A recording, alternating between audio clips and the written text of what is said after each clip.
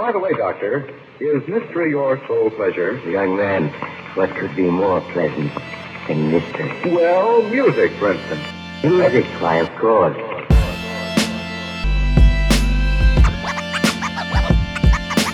Music, for instance. Music, why, of course.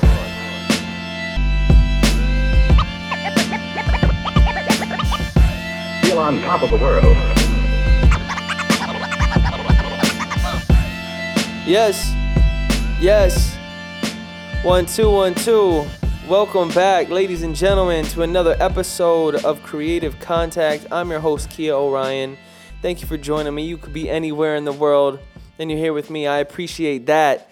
I know we're going to have a lot of first-time listeners this week because my guest is the one and only Zeke Burse, as well as his writing partner, creative partner in crime, and manager, Paralee Knight.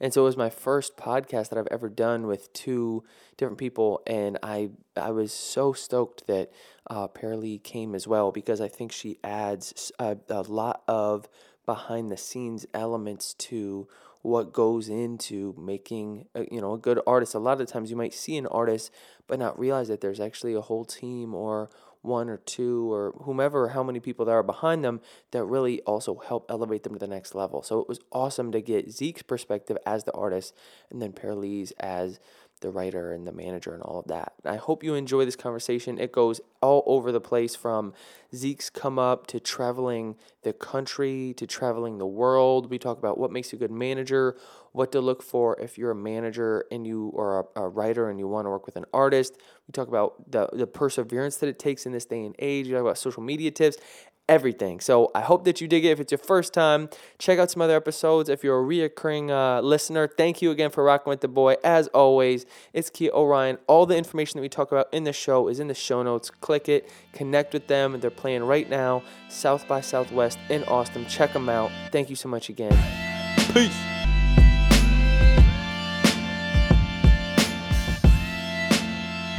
A lot of the folks that listen to the podcast, thank you for tuning in again. It's not just about music. It's sort of creatives, entrepreneurs in general. But I want to jump into the backstory, but just give people a little bit of an overview as sort of who you are and what you do now. Sure. So my name is Zeke Burse. I am an artist, overall creator, I can imagine, I would say. But like mostly a singer, writer, producer, an artist, performing artist. Okay, cool. Full-time? Full-time as of 3 weeks ago. That's the dream. All right. Yeah. Very cool. I'm stoked to get that story. It's pretty exciting. A little unnerving at times. As recently, 2 nights ago, I think, I told my attorney, I was like, yeah, I'm a full-time artist, and I took out my 401k plan, and she started choking. Like, literally started choking. So I was just like, I'm looking at Paralee like, oh, did I say something wrong? Yeah. But I'm not afraid. I've never been afraid of challenge, and I've always been one to. I calculated it quite a bit, so I want to take some uncalculated risk and some calculated risk. I liken this one to be, in my opinion, a calculated risk. Right. But I've never been afraid of risk, ever, and I think that's been my mojo, if you will, to kind of keep me going and being like, yo, what happens, and it's going to be great. That's the mindset. So, yeah. That's a huge part of it. Absolutely.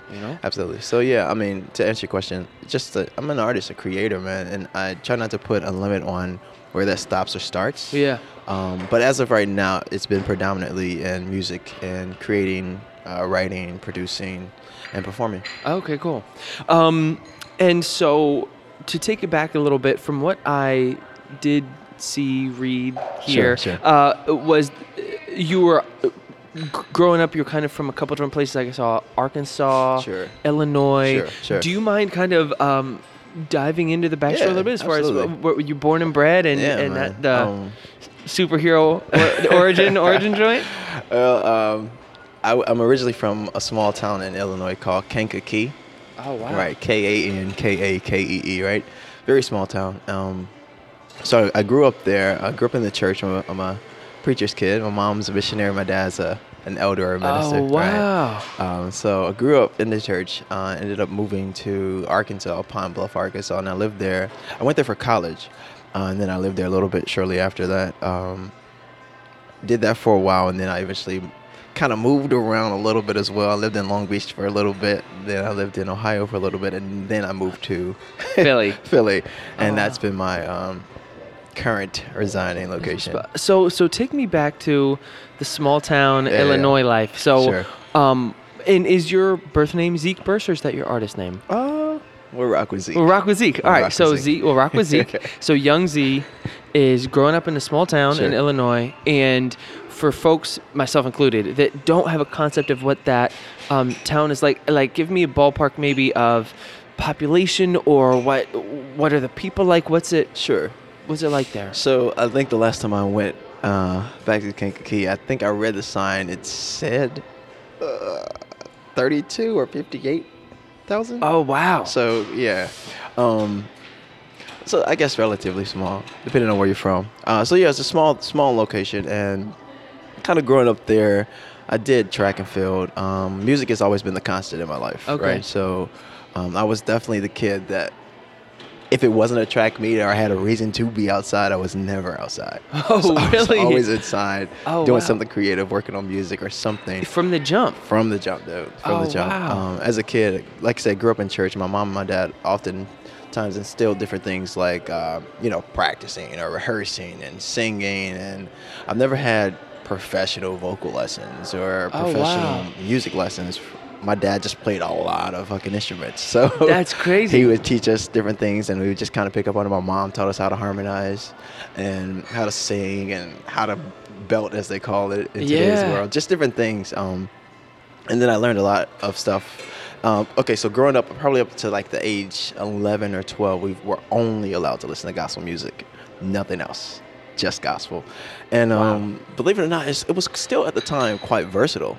You still had people like Andre Crouch, who had very, very elaborate production and vocal compositions, and just like, it wasn't just like ordinary. Those bodies of work, in my opinion, are still extraordinary to this day. So you still had like a variety of things, but it was just gospel. And maybe once I got 11 or 12, which is right around the time I also started writing music, they allowed us to listen to just gospel and Ella Fitzgerald.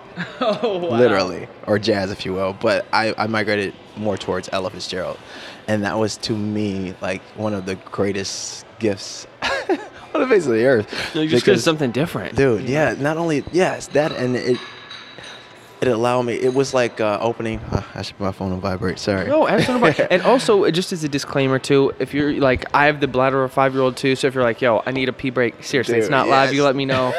I It's all can good. dig it. I love that shirt, by the way. Fantasia shirt. yo, I love thank that. you. I love the musical. Yeah, Dude, it's amazing. Man, I need to hang out with you guys more. You're making me, Yeah, dude. my head's through the roof right now. It's odd, I love it. But yeah, dude, it was pretty interesting. So let me Yeah. ask you this. So, right, mom and dad say, Z, you Yeah. need to listen to gospel with the homies. Are you bumping, Raekwon and Wu-Tang, or Nah, is it let me something tell where you. you're Let me tell you. in the low you're doing it, or are you still, you pretty gospel?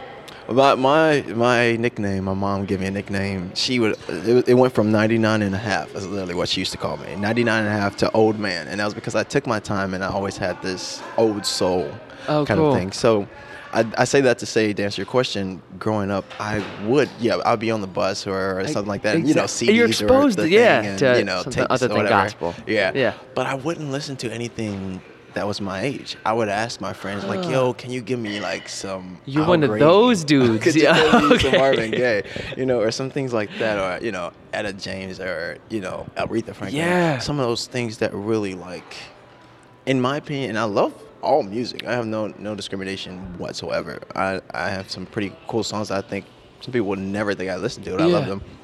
At the time I migrated towards those, I don't know, because they gave me a certain feel. You know what I mean? They gave me a certain energy, and I loved it. Oh, so I think that's interesting because I feel like there is a certain type of person that appreciates sort of timeless music no matter what Sure, generation sure, they're in. sure. What do you think it was at that young age that drew you to that compared to whatever was popping at the time? Yeah, I think a lot of things, and this is just some of the things I've read about how they from the way they recorded the records back in the day to the way they came up with the concepts to the way they approached it in the studio. Totally different. It was totally different. And again, it's not to knock modern technology of today, because I definitely use it and I love it. You know what I mean? And I'm grateful for the time and the era that I was born into, if you will. But I think there's just, I don't know how to, it's an energy. It's an energy from it, and back then you had to be great. Because you had to get it in that take. Right, Exactly. So you had to be need great. So nail if you're the tambourine player, you got to play the fucking tambourine Yes. right, because everybody else is gonna be pissed at you. Yeah. That you fucked up the tape. Right, You know what I right. mean? That tambourine player at some point. Yeah, and then at the end of the time, at the end of the day too. Again, it's an energy, and we've kind of run into that even in today's time.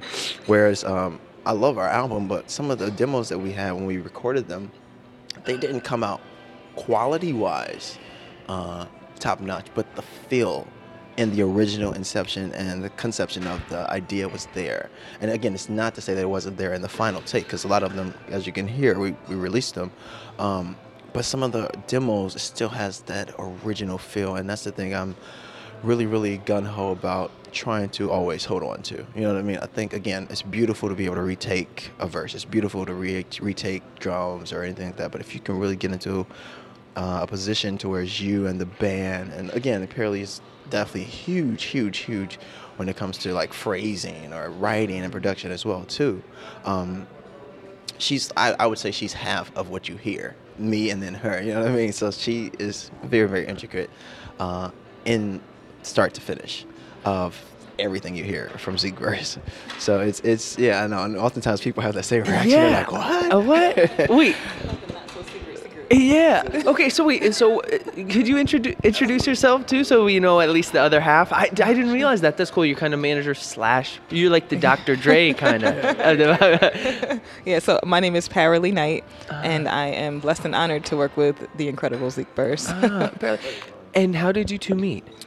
So interestingly enough, so currently I do work with Zeke a lot in his business aspect of his business, but the way that we met was creator to creator. Oh. And so I was working with the producer out of South Jersey, and at the time he was starting to work with another songwriter out of California. And so he and I worked a lot together, but as he spent more and more time working with that person, he was kind of telling me like, oh, maybe you should, kind of talk to some more people that are in the area, as he was starting to get busy on the West Coast. And so he was like, there's this kid, you got to hear him. His voice is incredible. You got to hear him. And I was just like, oh, whatever. I've heard a million times. He's like, he's over in Philly, so you're sending me over to Philly with this guy that I've never met before. He's like, trust me, he's the nicest guy. Just go meet him. So I went over. We linked the very first day that we met each other. We wrote a song in 2 hours.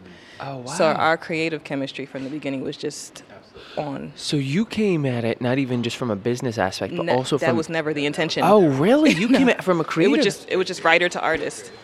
And so were you, just from my own background, were you writing at the time, or were you singing? What was your sort of? So I was writing with a lot of different artists in the area, artists and producers in the area, and so it just happened to be that one of the producers I was working with happened to have heard him. I think he was trying to get music to him and his team at the time, and so since he knew that I was a writer, he was like, I think you're a great writer. You should probably link with this new kid in the area and see if it meshes well. That's how it started. So you slide in a DM. You say, hey Z, I'm a writer. Let's do something. I'd be like, it's always a strange thing. I don't know if it like, was a DM thing. I think his management at the time. I think the producer connected me with his management at the time, and so that's how we started to write. Oh, cool. Because as someone is a creative myself, I always find that interesting how, because music can be such a collaborative thing, the struggle of the band or of the duo is always, how do you, especially off first meeting someone too, like there's so much ego, there's so much control that you have to learn how to let go. And I'm saying I'm not great.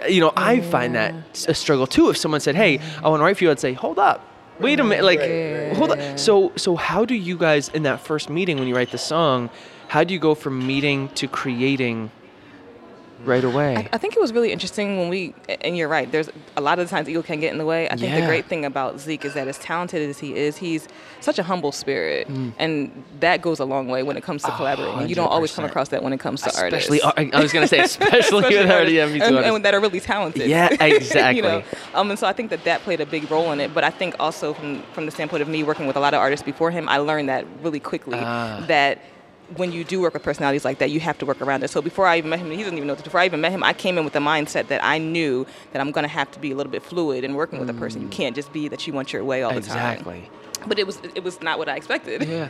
And so we came in, we talked about some things. You meet at the studio or something, and then you start. It was at his previous management's apartment. It was in the house. Oh, and you just started playing the guitar or something? Or? We had a track from the producer that linked us. Ah. It was the producer that linked us. We had that track. Oh, wow. And so we That's just talked about experiences. crazy. And it kind of came I together. will say, like, and it's still to this day, we have multiple formats in which we work. Like, sometimes we'll start with the production. Now we're, like I said, now that we're doing the production ourselves as well, too, we'll start with maybe a rhythm or a beat, or maybe melody on the guitar or the keyboard or something like that, or piano. But I will say, without fail, and I've never had this experience outside of Paralee, and even if she wasn't here, I'd say the same thing. But Cover your ears. there's a thing, right? Yeah. Cover your ears. There's this thing where, like, even if I can't find the words to say, like, I'll just hum a melody, right? And she'll be like, okay. She'll say, do it again.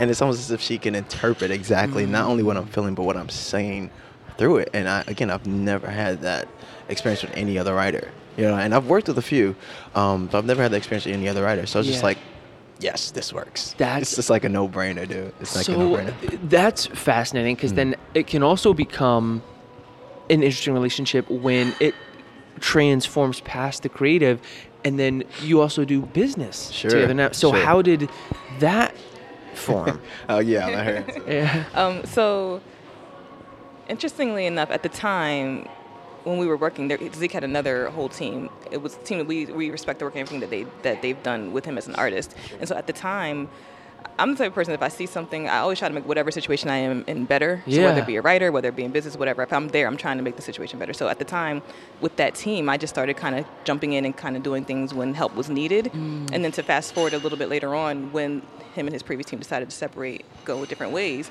Zeke is now in Philly. He doesn't have a support system. There's nobody else in Philly. His family is miles away. And so at the time, since we'd already been working together creatively, I had a vested interest because my music now is connected with him. Right. So I had a vested interest in seeing him still succeed, even though he was kind of going solo at the time.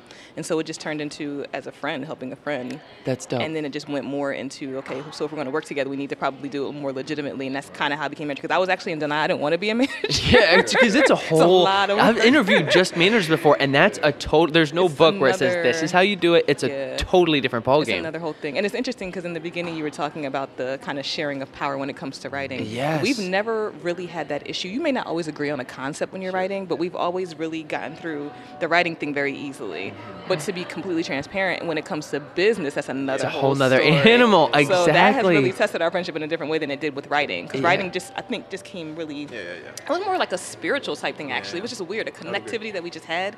Business is a lot different. It is, especially different because challenges. because there is always that power dynamic of which sure. is interesting to balance. Yeah. It's just like you want to definitely respect the other person, but you also want, of course, like when it comes to business part, you want your opinion to be heard, and you also want that person to be. So it's like it's difficult at times. It'll ruffle feathers, but I think oftentimes it's the uncomfortable conversations that you have to have that allow you to either move forward or be like, fuck it, we can't do this anymore. And sometimes it takes that good friend or Absolutely. that manager to check it, to be able to check the shit out of you, man. Yes. Because that's when it's true. Is when it keeps you level. It keeps you. Yeah. Yeah. And to That's know true. that they're honest enough that it's not going to bruise your ego to say, listen, this because I dude. love you that I'm keeping it real. Yeah. Yeah. It's so true. That is I think that's such a true statement. And I think it's one of those things that you really do understand, but when you're in it, it's a little bit difficult. You know what I mean? Easier said than It is easier said 100. than I'm saying this now, and there's someone's me. I was like, wait, what are you talking about? Yeah, So exactly, I feel you. Yeah. Okay, I want to get to that too, but just to take it back, Sure. to moving through the story a little bit with the music. So, because I'm always interested in how people kind of stumble upon music or how it starts, but it sounds like it was around you from the beginning. So, you're doing the 99.5. You're getting influences from the greats. Sure. You're moving through school and stuff like that. When you are a young man in high school, when you're starting to kind of get towards the end of high school, You said you were doing track? You were I was doing track and field. So full-time, for sure. how, for a lot of young men, I've also been working in a lot of high schools with Okay. young men, and Yeah. there does seem to be a split between those that want to do music and ones that want to do sports. Sure. And if you are gifted athletically, where's your mindset at? You know, when you're getting closer to the latter end of high school, are you thinking music, I'm in at 110%? Or mom and dad saying, Z, go to college? Are you still trying to be Odell Beckham? Like, Dude. where's your So, headspace at? I ran track and I was pretty good at it, but I knew since I was 11 or 12 from recording in the basement on the dual cassette karaoke. That was it. I was not doing sports. Okay, you know what I right. mean? And It's just a again, fun thing, It yeah. was fun. I mean, my parents ran track and did track and field, I should say. So it was kind of a thing. But in my family, on both sides, actually, you know, every family has like a family heirloom. So you have 100. the family heirloom. Literally was music. It was literally music. That's there was dope. They had everything from quartet groups, or I should probably say octet groups, because there was like 8 of them. Dang. in the group sometimes. But then they're also like on my dad's side, they're like full bands, like all musicians. And on my mom's side, of course, they have musicians as well, but a lot of singers. So these are things. And growing up as kids, we would just sit literally at their feet and hear them like work out harmonies. And That's amazing. so that was the thing. So yeah, I mean, track and field was cool. It kept me active. It kept me, I guess, in a way, outside. My dad would always say, like, if I came down with the slightest cold, he's like, because you don't go outside. You know, go outside, do something. I was like, no, I'm all right. I'm going to stay Yeah, in here and actually. work on this music. But yeah, man, and I think my parents definitely saw that early on. And like I said, they bought me, which is the gift to this day, I regret ever loaning it to someone because I never got it back. But it started out as my parents bought me a dual cassette. It was white, a dual cassette karaoke player, right? Never Where you sang record the karaoke. thing back in- yeah. Yeah, and the funny thing is, like, my parents, again, they gave us what they could give. And they didn't have a whole lot, but we understood that. But we never went without, honestly, dude. We never went without. And even if there was probably a time that we would have went without, I know for a fact my parents went without instead of us doing it. And to this day, I'm grateful to say like that they're still together, which I think is a huge blessing. And still in love as if they fell in love yesterday. Like, That's so rare It's these beautiful. days. It is, dude, man. But I think they saw the music part of it really early on. And the first thing they bought, I said, was the karaoke thing. And they didn't buy me a mic. Right? So my dad had, or maybe they did buy a mic and I broke it. Something else. Anyway, my dad had speakers in the basement. And this is the first time I didn't realize until much later, maybe like 2 or 3 years later, what exactly I was doing. But he had a speaker, and because I didn't have a mic, I would just I don't know what got into me to think about it. I plugged the speaker into the microphone jack, and I would sing into the speaker, and then I had a microphone all over again. And I would record some things. So I'd start off maybe on the left side, I record the background, and I flip the tapes, and then I record the second part of the background. Because you get like 10 seconds or something, you don't get much. Yeah. And you're like doing this at this point now. I'm doing overdubs and stacks of background harmonies, and then I'll record the lead vocal. And I would play these tapes out so much, sometimes the tape would snap. So then I would pull the tape out, and I would try to snip it to cut tape and get some clear tape and wrap it around and then connect it. So you might have a little bit of the song missing, but the bulk of it was there. So I'm cutting tape at like 11, 12 years old, not really knowing what I'm doing. Not even knowing what's going on. Not even knowing. But I had a lot of things around the time, like my brother. I love him, Stephen Burst. He actually Shout out sings. Steve. Right? Yeah. He actually sings with me in my band. But he was another person I think early on that kept me like humble. And he says he never says this, but he would tell me. I'd be like, I was so excited about my songs. I'm like, Stephen, come listen to this. Come listen to this. And I would play it for him. He would be like, sounds good, but it doesn't make sense. I'm like, yeah, it does. Because it's like, yeah, no, it doesn't make sense. But it really kept me on my toes. Like, all right, like. He was the person I had to prove at that time. Like, this is awesome. This Older is, bro? Younger? Older brother. Oh, of course. You got to. Yeah. Right. Wait, and so But, are yeah. you at 11? Are you singing? Is it this like at school girls, or is this like Dude, you're singing Ella Fitzgerald stuff that you heard? I mean, I sang a lot. A lot of people knew. Again, my mom. A lot of people knew about my mom from the city because she sang at a lot of church events, or sometimes weddings, sometimes funerals, and just all church events. People would have her come out. So she was, I guess, if you will, like a local celebrity for sure. Mom was? Yeah, Oh, and still cool. to this day, I really think Shout she out has Mom. the great. Yes, Viola Burst. She's actually on the album. She's on my album. The song "Bottom of the That's Sea." dope. It's indicative. That song is indicative of. It's like a back and forth story between myself and my inner spirituality and different things going on in life. And then my mom is like the voice of reason, just saying heaven knows. So yeah, if you get a chance to listen to the album Bottom of the Sea, that's definitely cool. my verse. Wow, because when I was doing research, I was going through a few Sure. tracks. I didn't even realize that. That's really cool because first of all, have that relationship with your mom, and then also that she's as passionate about music and stuff that too, to be willing to work with. And that's a huge aspect of it, is that it sounds like they were really willing not only to just let you rock, but also to support you throughout it. Because even if you just have mom and dad in your corner, sure, sometimes that's where you go, as a kid, I feel very blessed too. I got, no offense to your mom and dad, but I got the coolest mom and dad. Arguably, I get it. That's awesome. I then feel like the world's mine, man. Absolutely. Because so often with artists, it takes them a long time to try to do anything creative because mom and dad are sort of stuck in this old way of thinking. Sure. So the fact that when you're then growing up, now you're in high school, you're starting to become your own self, your own person. Are they saying, you know what, Z, you've got it. Go try this on your own. How when you break your mom and dad, you're doing your own thing. What? Not quite. I think one thing that they've often, like as you said, they definitely supported our dreams. They always would tell us to go, as far as we could and be, passionate about what we really believe we could do. But on the flip side of it, just as any other parent would, they wanted what was best for us, and they wanted us to do better than them. You know what I mean? Exactly. So my parents were very much so for college in our household. They weren't like you're going to college like a mandate, but they were quite saying like, consider college. And I knew, okay, that I was not college material. I didn't care about college. I didn't give two shits about college because I knew like what I really wanted to do, and still to this day it's always been that thing, which is music. So yeah, I mean, honestly, I went to college.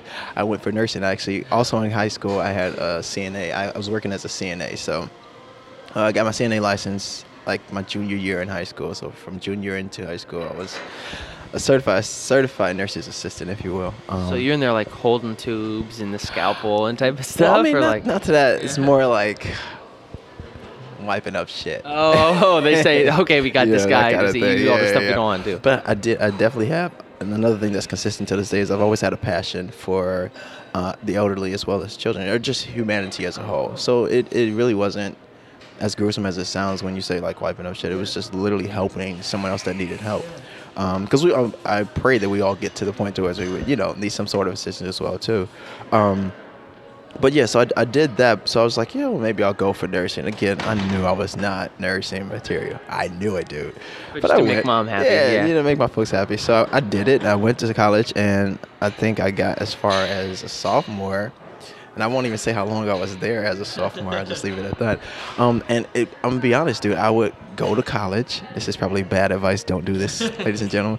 But I would go to college just to get my refund check so I can buy a new laptop to work on music. That's when it's real, so man. bad, That's when you hustling for That's real. so bad, right? But you knew, I did, you knew. and it's crazy. I tell people, and they think it's a joke. Like I would sit in some of the classes, and it will be like the Charlie Brown effect, where the teacher's talking, and it's just wah, wah, wah, wah. Yeah. And I'm hearing like melodies in my head, and I'm hearing lyrics in my head, almost to the point that I thought I was gonna lose my mind. Like no exaggeration. So I'm sitting there, and the teacher's writing on the whiteboard. I'm like, what am I doing with myself? Yeah. Why am I here? Spending this money. Exactly. This whole thing. Exactly. And then at that point, like a new laptop was not worth not only the debt from, of course, student loans, but it wasn't worth the time, which I think time is far more priceless than materialistic things. What's that conversation like when you say, "Mom and Dad, I'm dropping out. Thanks for the new laptop, but right. That conversation was interesting. Again, my parents always have wanted the best for us, and the best. Oftentimes, they would say they want us to do better than what they've done. It was interesting. I was the first of the children to like go to college and not finish. Oh, Yeah. wow. And so how many of you are there? Well, there's siblings? 4 of us. I'm second oldest, and my oldest brother finished. Oh, wow. And, so the one that was giving you all the shit about the taste, yeah, he's the one, so yeah, he's like, man, finished. so you really need to pick it up, dog. Well, the thing is, he would just be like, are you going to class? Just because we actually dormed together. He went to culinary school for 2 years. He finished that, and then we both went to University of Arkansas in Pine Bluff. Are you guys in Arkansas rooming together? Correct. Yeah. Oh, wow. But I'm never at the room. Do you go to U of Arkansas? Well, it wasn't UArk. It was University of Arkansas, but it's in Pine Bluff. So it's an HBCU. But it's a very, very nice size school. I loved it. Yeah, that's dope. So big bro, you guys are supposed to be rooming together, and then Z's off doing his thing. I'm doing my thing. Wow. I'm going to every rehearsal I could possibly get into or sneak into. I'm sitting down singing in someone's choir. I'm trying to arrange music for this group. Okay. I'm trying to write music for this artist because I know they're trying so to do everything but nursing. You're doing everything but nursing, dude. Nursing them records. Nursing the records. Wow. Okay. Yeah. So, because that is also something that I think is interesting, and maybe you can shed some light on this too. Is how do you have that candid conversation where you know in your heart of hearts that you aren't supposed to be there to say, listen, guys, like I just. Because especially when you're 19, you're 20, like and now as an adult, it's easy to think you don't know what you're doing. You should stay in there, figure it out. How do you broach that? You say, hey guys, we need to sit down and have the talk, or? No, I think the thing is a lot happened for me in college. A lot of things internally, externally, a lot of things with my family and my mom and her health. Just a lot of things happened. So a lot of things we didn't necessarily hold back. If we had something to say, we would kind of like say it. Sometimes it wasn't right away, but eventually, it would be said. So when it came down to school and college, I didn't. Again, my mom knew before I knew she knew that I was not going to class. That I was not staying in that dorm room. And I'm pretty sure it's because of my brother, but he didn't do it directly.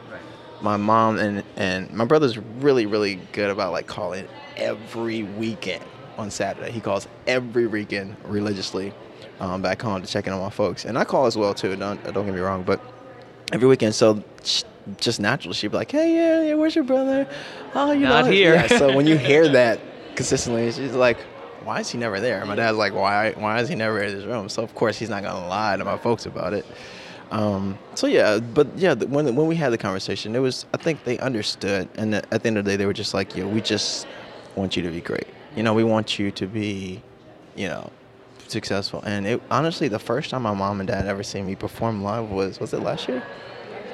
That was the very first time they've ever seen me was last year. They came to Philly. What? I had a show at Warm Daddies. And it's definitely not because they haven't been supportive. Right. They've been 110% supportive. But yeah, and I was nervous as shit, dude. It's like there's nothing like performing from. And again, this is like as at Warm Daddies. And again, this is not. I love Warm Daddies. They've been great to us. My dad's a preacher. You know what I mean? Yeah. And my mom's a missionary. Yeah. So my mom, she's with it, and she's clapping and she's smiling. And to me, every time I look out there and I see my dad, he's just like washed face. Stone face. Yeah. And I'm like, can't get a read on him. Shit, dude. And it's unnerving. And I oftentimes think nothing can unnerve me on stage. That night, yeah, dude, what? It's strange. There's something performing for strangers is infinitely easier for some reason than performing for like your folks. Especially at Warm Daddies, if you're like, sorry, Dad, this isn't quite a church. But, right, yeah. And I'm singing about sex on fire, and I'm grinding a little bit, and I'm losing my shit on stage. Like, Mom's like, well, my mom is with it, yo. She's like clapping. That's my Shout baby. out, Mom, dude. Yo, that's what's up. And my dad, but I mean, in his defense, at the end, I go to my brother, and apparently I was just like, He said that he enjoyed it. He's like, I enjoyed the show, but I'm like, But his reaction was I don't think. Yeah. But it was interesting. I've seen Zeke perform in front of some pretty big names, and I've never seen him come off of the stage and seem that unnerved. Just to give you like a little bit of insight on the impact that it had for his parents to be there, especially his father. Like as soon as he came off the stage, backstage, he was just like, I don't know what he thought. You could just tell, like it really meant a lot to him what his parents thought of him. And so his brother was trying to reassure him, like, no, I just talked to Dad. He was just like, he did a good job, But dads can always be like that. They'll be like, good job, but you can't tell from their face or anything. Yeah, he's always been a solid type too. So I don't know. Because I did when I was going through the researching and stuff. There it did seem like there were some pretty poppin' artists that you performed open with for something like that. It's been a blessed journey so far. And I want to get to that too. So hold that thought if you have those stories. But. So when you first, so you dropped out of college. Yeah, definitely. So you drop out. It's sophomore year. Mm-hmm. You're somewhat sophomore. Somewhat sophomore year. It's the first week of sophomore year. Again, we got my new laptop. Right. You're 19, you're 20. What's the plan? I'm moving back in with mom and dad? Is this I'm gonna get some sort of a 9-to-5 job to pay bills? I'm on my own. What's the plan? Man. I again, church, right? So I went to it's a revival, and I'm not sure if you're familiar what revivals are. I'm not. Okay, so it's just pretty much just it's a congregation or congregation. How do you say that? A bunch of people meeting. Okay, it's a gathering. Okay, right. Of a group of people, and oftentimes when it's a revival, it's the purpose of a revival. Oftentimes is to like revive, like the word is revive. So it's to revive the people, to lift them up, to kind of do a little bit of chastising, if you will, or things just to kind of like keep them on the straight and narrow path. You know, It's just given to them to talk to something that's happening in their lives, to bring their spirits higher. So it's like it's a revival. So I went to a revival in Pine Bluff, Arkansas at the time, and whenever someone says it's a prophet that's there, I was always skeptical, and I would side eye that thing. I'm just like, I don't need anybody telling me. I literally would say, I don't need anybody telling me something I already know about myself. Like, whatever. But I went. I had a friend. She is an amazing singer, and she was like, just come, whatever. So like, whatever. So I go and I sit all the way in the back, right? And the minister's up, he's preaching or whatever, and he says, "You young man," and he points to me. And I just look back, but there's no one behind me because I'm all the way in the back. You're like, right? who? Right. So he says, he stops in the middle of his message. He says, "You young man." So I'm like, whatever. And he's like, come here. So I was just like, dude, I'm not trying to like do this right now. Yeah. Whatever. And I think actually at the time I was on the phone with someone. I was like low key trying to like be like literally phone conversation, not texted. So I'm like, I have to call you back. So I hang up the phone and I walk up to the front. So he's just like ministering or whatever. He's like, you do something with your hands. I'm like, yeah, I think we all do stuff with our hands. Yeah. It's called work. Yeah. You know? And he's like, writing. You're a writer. So I was like, lucky guess, yes I am. Yeah. And he's like, songwriter. He said, you're gonna start prophesying about how your songs are gonna help the world, and you'll just different things as far as like how you see your name, and this will become this and this. And I was just like, yeah, cool. So I mean, it definitely touched me at the time, and I started crying. So he prayed with me, and that was it. Next night I went again, right? And so, cause usually revivals run for like maybe 2 or 3 days. Okay, cool. So the next night I go again, and I end up singing. After that, I go. He calls me up again or whatever. We talk after the church, after the service, and at the end of the day, it was a group of 3 or 4 of us, and we actually went on tour with him. And we literally went to a lot of different churches, and we would minister to like young people at the time. Wow. So I would sing every time before he would minister or whatever. So again, we went everywhere from Long Beach to Ohio, drove to Colorado. We traveled a lot, and it was for an entire year. So wait, for an entire year? An entire year. Okay. Back up. Yeah. So you quit school. Mm-hmm. You go to revival. Mm-hmm. You get the prophecy. Sure. And then how do you go from that to going on tour for a year? Again, I've always went off of like faith. You know what I mean? I always went off of does the minister like, Z, we'd love to have you. Here's your stipend. Here's your weekly allowance. I mean, so like, the thing is, it wasn't just like, come with us and, whatever. Yeah, we definitely had those things in place. But again, a lot of it was definitely a faith walk. You know what I mean? And at the time, I felt that it was definitely something I should do. You know what I mean? Like, and it helped me at that crossroads in your life. You're probably like, this is a calling. It is, and it was, and I don't regret a day of it. Not one day of it. Again, it taught me a lot spiritually. It taught me a lot of things that I, to this day, look at a little differently. Yeah. It taught me a lot of things that I followed through, and I was like, okay, cool. And the funny thing, even funnier thing about it is a lot of things that he prophesied to me. Some of the things happened while I was with him. Majority of those things happened once I left. And what do you mean? So there were different things, like he would say like where I would travel, for instance, or what I would do while I was there, or. So he says, you're going to Ohio, you're going to sing for this youth congregation. Just or and something. it wasn't like so vague. It was more like specifics, which is what I liked, because anybody can say, you know, sometime this week you're going to get a phenomenal parking spot. Although there is very rare times you get phenomenal parking spots in Philadelphia. Come on, that's vague. But if it's something specific, like, yo, you are gonna, I don't know, come across $100, and when you come across $100, that $100 will be for this, and you will need it for this. Oh, so But he's don't put it giving for- you like prophecies, kind of. Exactly. Aha, Exactly. gotcha. With specifics, and that to me is something like, and I do believe, like, again, not to get too far into it. No, 100%. I'm a little hippy dippy myself. Yeah. So, So the thing is, and I think it's, and again, since then, like, I definitely still believe in prophecy, and I think the parallel to that is psychics. You know what I mean?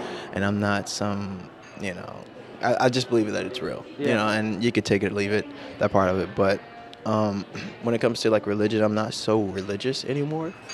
But I'm very, very spiritual. Yeah. You know what I mean? And what I mean by that is like, I probably shouldn't go into it, huh? I won't go into it.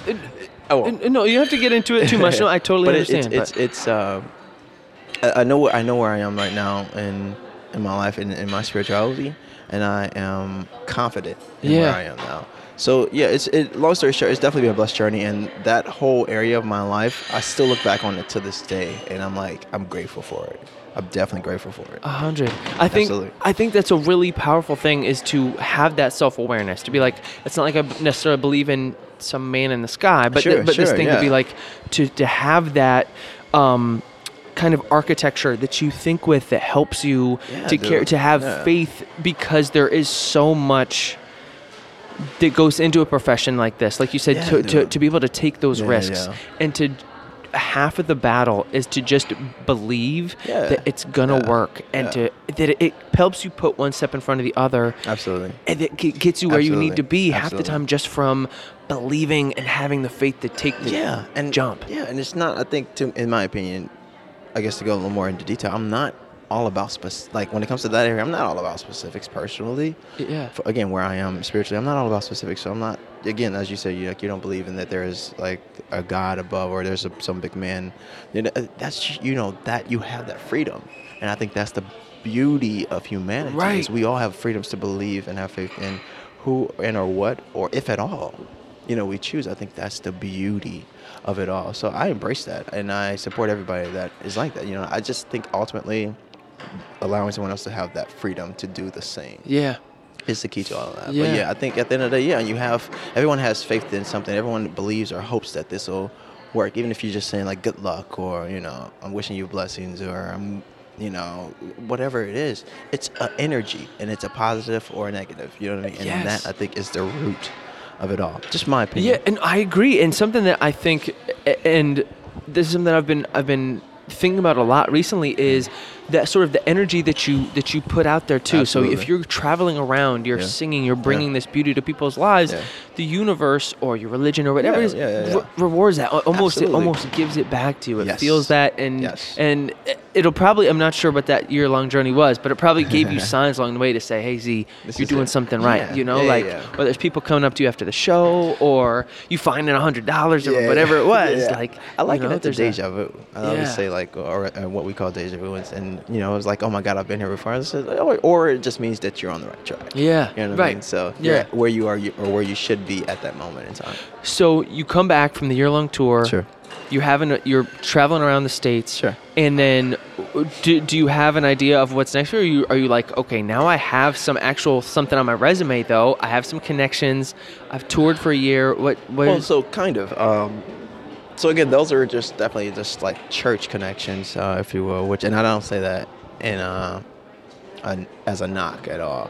I knew at the time I did not want to go into just gospel music, and I have nothing against gospel music. Again, it's definitely a part of who I am. yeah. That whole year, are you singing mostly gospel? It was definitely just gospel. Oh, okay, for cool. Sure. Are you writing originals on the bus? Like on I'm the definitely side? writing. Yes, I'm writing originals, and they're more so like love songs. At the time, I was doing like neo soul. Because I've read some of your lyrics, Oh, yeah? and it's like cool, but it's definitely in that soulful. Yeah, you know what I mean? for sure. But yeah, it's different than gospel, to say the least. Yeah, right.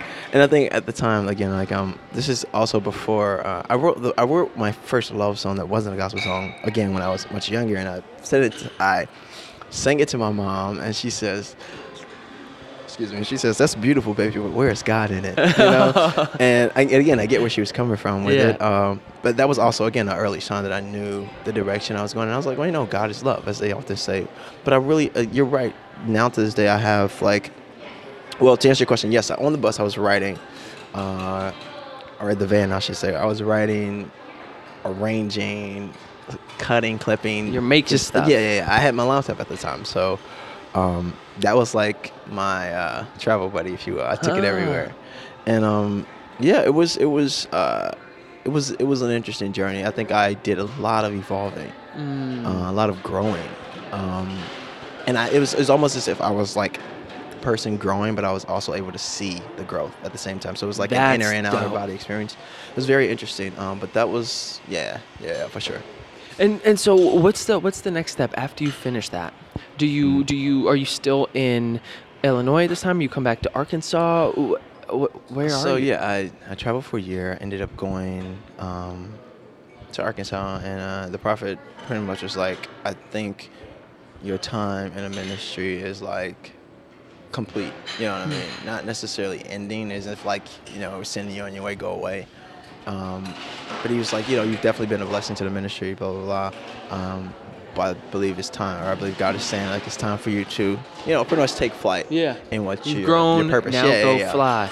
And I felt I was ready at the time as well too. So it was definitely a mutual understanding. And again, just as anything else, like when you leave home, you expect to get the blessings of your parents. Right. Well, I traveled for a year with the prophet and other people at the time, so to get the blessing from them, which is, in my opinion, is equivalent to getting the blessing from your parents. Yeah. It's like, okay, you know, pretty much go fly. So I literally only had, again, I was working with a former teammate at the time, remotely, if you will, that was already based in Philadelphia. Oh, okay. So I got a one-way ticket to Philly. I had, 3 shirts, 2 pair of pants, something like that, and a bag of peanuts. Wow. And no money. That's crazy. No money at all. And but again, that belief to say just the leap, to dude. go for it. Yeah, dude. And I've never been afraid of that. And I don't know if that's good or bad, because sometimes in some situations, some people are like, "Yo, you're crazy as hell. Yeah. What the fuck are you doing?" But yeah, dude. I just went for it. I went for it. And literally the first day I got off the plane, I landed here. And I think this is kind of a testament to like what I would say for up and coming artists to do, if I'm not jumping too far ahead. No. Okay. No. Let's go there. It's just like the hustle is so important, and you hear so many people saying like, you know, you gotta put your time in. And all that stuff. Literally, when I got off that plane, I went to an open mic. Literally, went to the open mic that same night, and I'm the new guy. Nobody knows me. And Do you have your guitar with you, or you just no, just I had vocals a track. with the I had back a end track. track? At the time, I had already released my first EP, which was called Emotions, and it was neo soul at the time. Were you the experience? I was Not yet. I was Z_E_E_K_, right?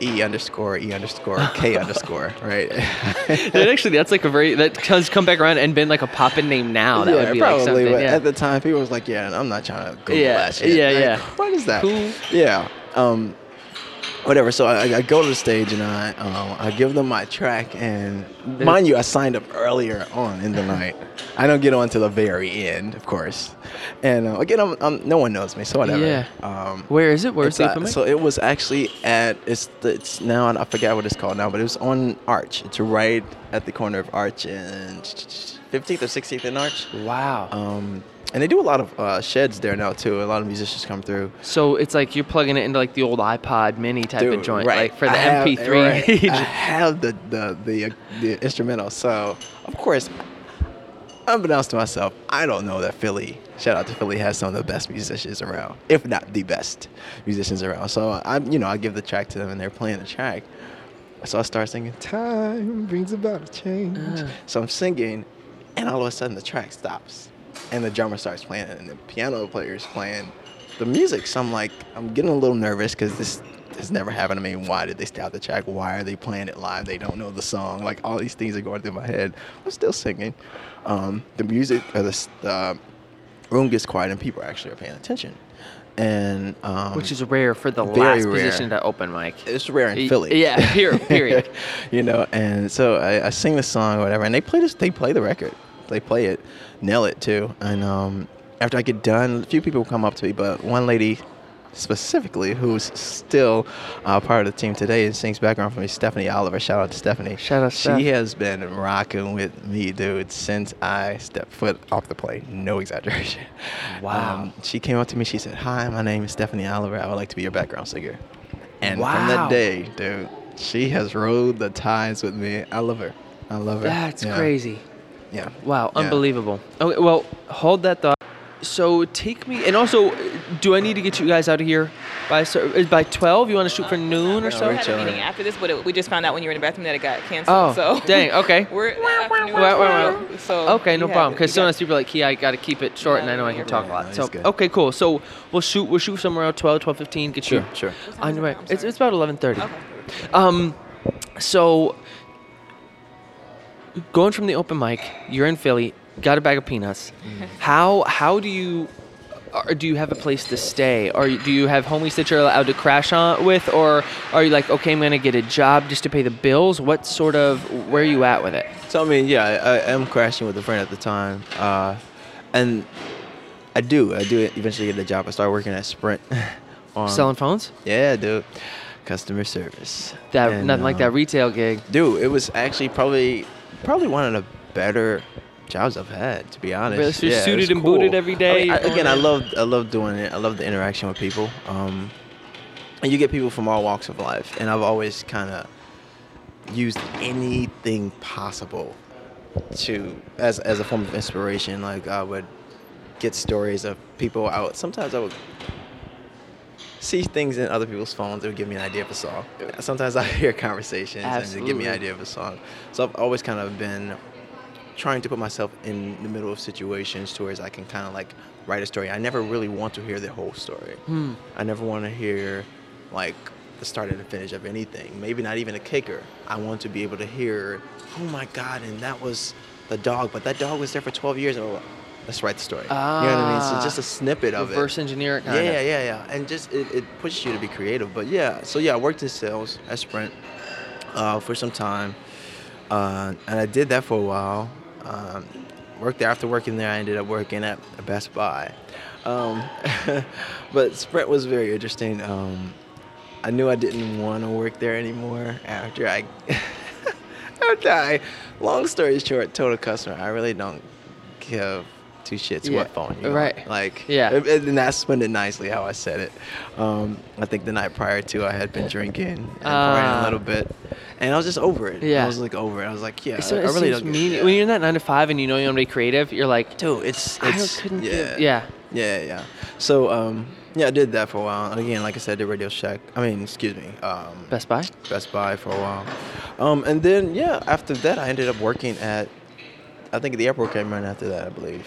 And I worked at the, yeah, but let's just fast forwarding through time for sure. But Yeah. I worked at the airport, which was my latest job. But then that company actually ended at the airport, and now I took the money and again took out my 401k plan and said, let's do this shit. Let's do this Let's shit. do I got this my shit. new bag of peanuts. Yes. And I got we're a going nice over bag of to- peanuts. So throughout that time, just to touch on a little bit, when you're at the airport, you're still playing music, you're still Sure, releasing music, absolutely. doing Still the thing. traveling, Okay, absolutely. so throughout the whole time, you're taking your bread, you're putting it back into the music, building it slowly. Sure, kind of. Yeah. But I mean, yeah. Long story short, yeah. So at the time, like I said, when I was working at Sprint, I was staying with a friend at the time, or business partner, I should say. And then after that, I moved out, got my own place, right around the time I was working at Best Buy, and then from there into like now currently, I have my own place and been working. I worked at the airport, so yeah, I did all that, and yeah, the creative thing. I think shortly after I started working at the airport, we were able to like travel a lot more internationally. Right. So at the time, this is like when it's forwarded over to just me and Paralee, like a team of two. Okay, so Right. let's and so I want to get into that with you. Yeah. So Paralee, at what point in the journey, what point do you meet Z? So it was around the time when he first came to Philly. It wasn't like the first night, but it was like early days. Really? It was early days when he first came to Philly, and that whole thing that I told you about with that producer. Yeah. It happened to happen when he kind of was first. So in here. you'd known of each other. You've been working together for a while. Yeah. Okay, and so Yeah. apparently at that point, right before you hear about Z and you're doing your songwriting thing. Where are you at in life? Are you in Jersey working full time? What do you? Yeah, at the time I was working full time. And where? At a behavioral health agency. Oh, And I was wow. kind of helping to run their HR department. So outside of music, I had a whole Nother life. You left that 9 to 5 life. Yeah, that 9 to 5 life. Did you went to college? To Drexel. Oh, you went to Drexel Yeah. for Marketing. marketing. Yeah. Aha. Okay, so you do aha. Because so now I'm starting to put together. It's, the pieces starting to come into place. Yeah. I know Drexel. They have that. They're like a great pre-professional school because they have the hookup. So Yeah. you're at Drexel. You're doing your marketing thing. Yeah. Are you in the back of your mind saying, you know what, I really just want to do music and write, or are you like, where's your mind? It's at? interesting. No, I've always loved music. Music, that's another whole story. We could be here for hours, but it's a very, very personal thing for me. So I've always loved music, but I didn't even know I wanted to be a writer until after school. I wrote poetry. Aha. I had, make a long story short, I had one of the worst breakups ever. My heart was in shattered pieces. Perfect time for it. Makes the best art, baby. And yeah. I was writing poetry so much that I was filling up books. Like books were filled of writing. And one day the poem turned into a melody in my head. It was a song. So I've been writing songs, and I was like, oh, I love this. This is pouring out right now. Yeah. So I'm going all over New Jersey and Philly, knocking on studio doors, just like, can I write with you? I'll mop your floors just so that I can work with whoever producer. Like it just hit me. Like, this is what I want to do. And I've always loved music, but I never knew I wanted to create it. That is a huge gem for people Yeah. listening is Yeah. if you to offer your services for free. It's not Oh, at that man. point you say, like, you know what I mean? To say, Yeah. listen, let me just work with you, give you something, and to understand that the knowledge that you can gain from that experience can be Yeah. worth that time and energy that you Yeah. get. You know, people oftentimes when I work with young kids, they're like, oh, but how much is it per hour or whatever? I'm like, dog, Right. sometimes you got to go You have to clean go the shit. clean. Sometimes you got to go knock Yeah. on the doors just to Yeah. get your foot in the door, Right, yeah. and then the producer you end up working Yeah. with, you become friendly, they realize you're in essence, say, Yeah. oh, we got somebody in Philly actually you should connect with. So young Paralee out here, getting Yeah. promoted. Yeah. What is that? Are you in HR? Is that the first gig So that you that behavioral health agency was actually, I was working in their QI department, and I was there for 6 months. And the person who was in the HR seat left, and so my supervisor, she was just like, you need to be doing more than this. So 6 months in, I got a promotion to the HR department. That's huge. It's crazy. Yeah. It was crazy. So I was working there around the time that I ended up meeting Zeke. But before that happened, so I was working full time. I was going around knocking on doors in Philly, all these places saying, can I just work to write? I knew I wanted to write. Yeah. And one day I knocked on the door in Cherry Hill. I'll never forget. It was a studio, and it's called The Studio, DA Studios. And the guy The answered. Studio? Such a Jersey studio, dude. Yeah. The guy who answers the door, his name is Way Cooler. Now rewind. I No. told you. Do you know who Way Cooler No, is? but the I'm guy gonna- who works at Dust Studio, His his name is Way way Cooler. cooler. I'm already a fan. So I didn't know when I was a kid, beyond my time, my sisters there's an age gap between us. So I've always loved music that was before my time. Yeah. So back in the day, there was this group called Pretty Poison, and they had a really popular song called Catch Me I'm Falling. One of my favorite songs as a kid. I knew nothing about what it was, but my sisters loved it, so I loved it. So I knock on the door, and Way Cooler answers the door, and we talk, and I'm like, I'll do whatever you need me to do. Can I just write with you? And he's like, come on, let's just talk. And I come in, I'm looking, I'm like, there's gold records on his wall. And I'm like, who is this guy, right? So we're talking, and he was like, come back next week. So I start writing with whatever producers are there. I'm just around. He just lets me be around to be an intern. And I find out later on that he's one of the main members of Pretty Poison, the song that I loved when I was a kid. And he was one of the first people that actually said to me, you're a really talented writer. So he was there. To make a long story longer, Yeah. one day he has this opportunity with this kid that's on The Real World. Remember back in the day, The Real World used to be on MTV? Of course, yeah. So there's Classic. this kid from The Real World. At the time, his name was Josh Cologne. He was on one of the seasons. Way Cooler does a track with Tony Luke, the cheesesteak guy. Tony Luke cheesesteaks. Tony Luke is also a producer. So Way and Tony produced this song for the guy that's on The Real World, and Way says, I want you to write one of the verses for the song. He's like, you've been here, you've been dedicated, write the verse. I write the verse. They don't like it for the verse, but they like it for the bridge. So they bring in another young lady who used to be signed with Warner Brothers. She sings my verse on the song. The song gets performed on MTV, and that's how I get my first royalty check. Had I never went and knocked on doors, that would have never. Just for some perspective, how many people turned you away from studios? It wasn't even before? being turned away. It was just not responsive. They just didn't respond to me. Tons. Tons, right? That's what people always say. It's a numbers game half the time. But it takes the one time when a guy named Way Cooler will answer the door Opens to open the door and gives me a chance. And gives you a chance. And then to take... Not paid, by the way. Right, exactly. To take advantage of it, to realize that the opportunity and to kick ass there and to keep showing up is huge. And the fact that you just keep showing up, showing that you're into it, is seriously that... people listen, man, that's it. You know, that's the gem. So now that you're starting to get some clout, you're writing, it's actually starting to catch. You realize people are responding to the writing. Let me ask you this, as a creative, how do you deal with, maybe for people that want to take that route or like to write whatever, how do you deal with the aspect of someone else singing your lyrics with and acknowledging maybe people and not having the self-doubt that, oh, I'm not good enough to sing it, or battling that sort of duality between being a writer and someone else using your work? I think for me, it wasn't that difficult only because I never really wanted to be a singer. So just like Zeke, I grew up in the church, and that was another connection that we had. We both are church babies. And so coming up in the church, I didn't have much of a choice. I had to sing. I was there every week, throughout the week, in the choir, and I did not have a choice. We had to be in the choir. We had to sing. And so through that, my choir director used to make me sing solos. And I remember clamming up. Like I would have sweaty palms. I hated it. I could not stand it. And my voice would be shaking, but I had to sing in front of huge churches of people. And every time I would sing, people would be like, you did such a great job, do it again. And I couldn't stand it. And so to come back later on and be a writer, it gave me a lot of relief because that anxiety that I had of being in front of the crowd was no longer there. So I didn't have a problem. I had to sing my own tracks back then. I would sing my own references so the artist would know how it goes. Right. So I wasn't uncomfortable with it because I knew melodies and things like that, but I never wanted to be that. So some people have that, I think, a little bit of that push and pull. I never had that. I'm so glad that you were part of this whole process, because I don't think a lot of people understand, unless you know kind of the music game a little bit, you realize how big an aspect of that writers play. That like people, when you hear a big record, sometimes that might be writers that you've never even heard of, but they're making so much bread, they're having a blast because they're just writing, and they don't have to be the face of it, you know. Pressure, exactly. And then you have to pressure, you have to do all the PR bullshit sometimes. You're like, sometimes you want the glitz and glamour, and that's great, but sometimes there are people that are just, like you said, the royalty checks. There's a whole another aspect to it where maybe you're an introvert and you're a brilliant poetry writer, but you're like, oh man, I'll never make this work because I don't want to get up in front of a crowd. You can still crush it if you just like to write and,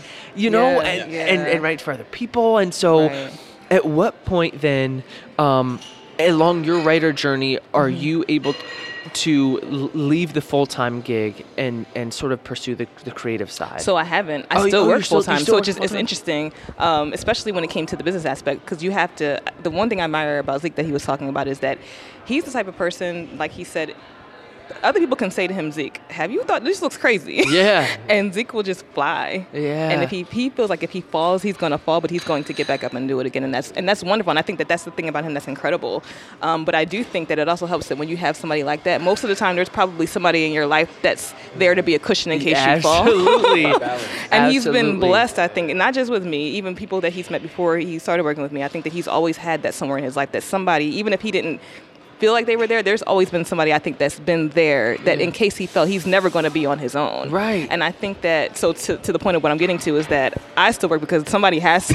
Because we have to be able. We still have to win this. You see what I'm saying? That's a nice because the thing about it is, and we're working, it's not one of those things where we feel like we've arrived by any means, because how can we, I mean, I don't think we've arrived until the world knows his name. Right. You know what I mean? Right. And so we have to still, when I say we have to work in some capacity, so I'm happy that he actually can focus more on his music, but there are still bills that have to be paid, there's still things that have to be done. 100.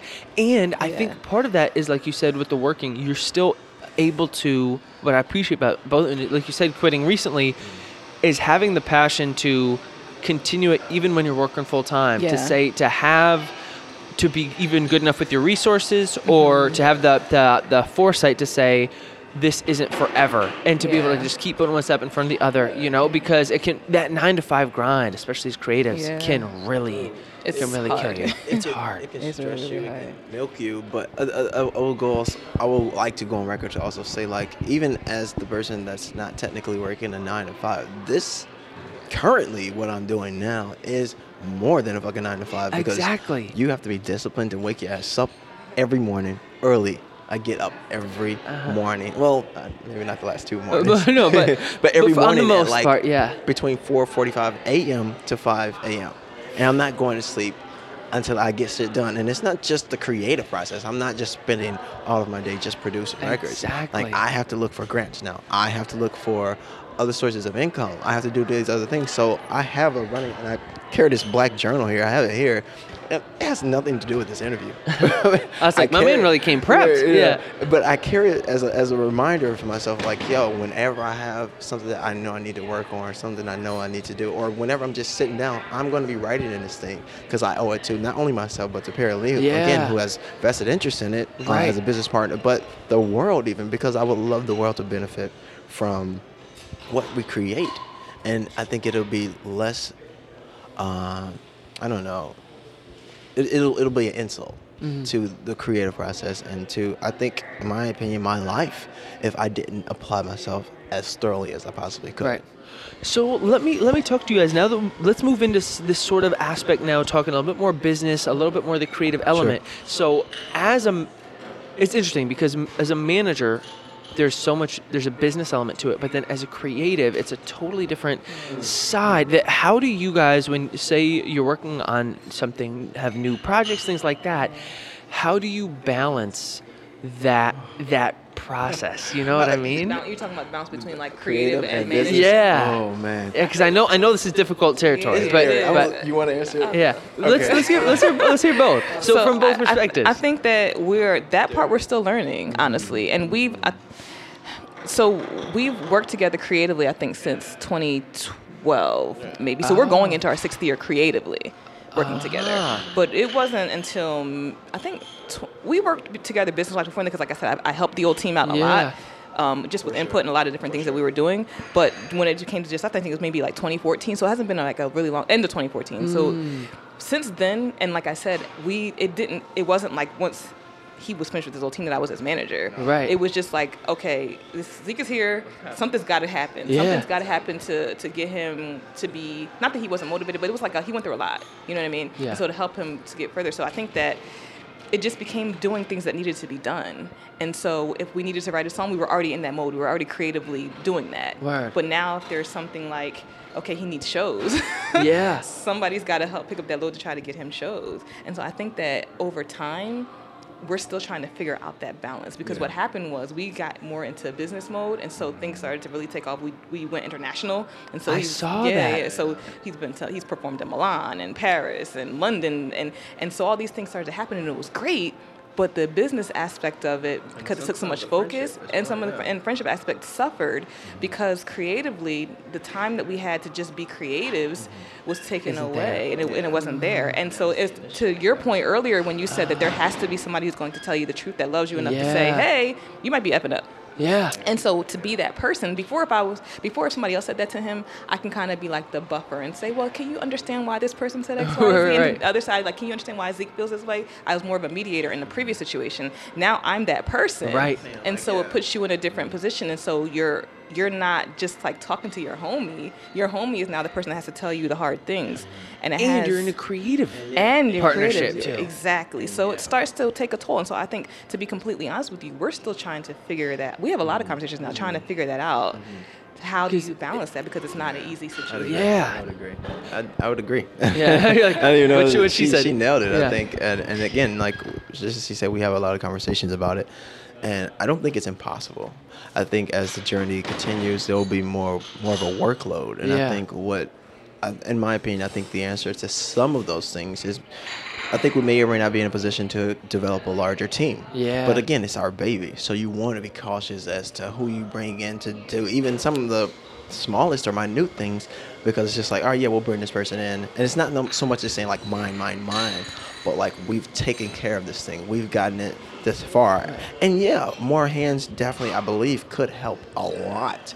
But who changes the dynamic? Who? It does change the dynamic. If it's for sure. You know, for sure. It goes from a partnership to that. Yeah. You know, it could be little. That's right. Like yeah.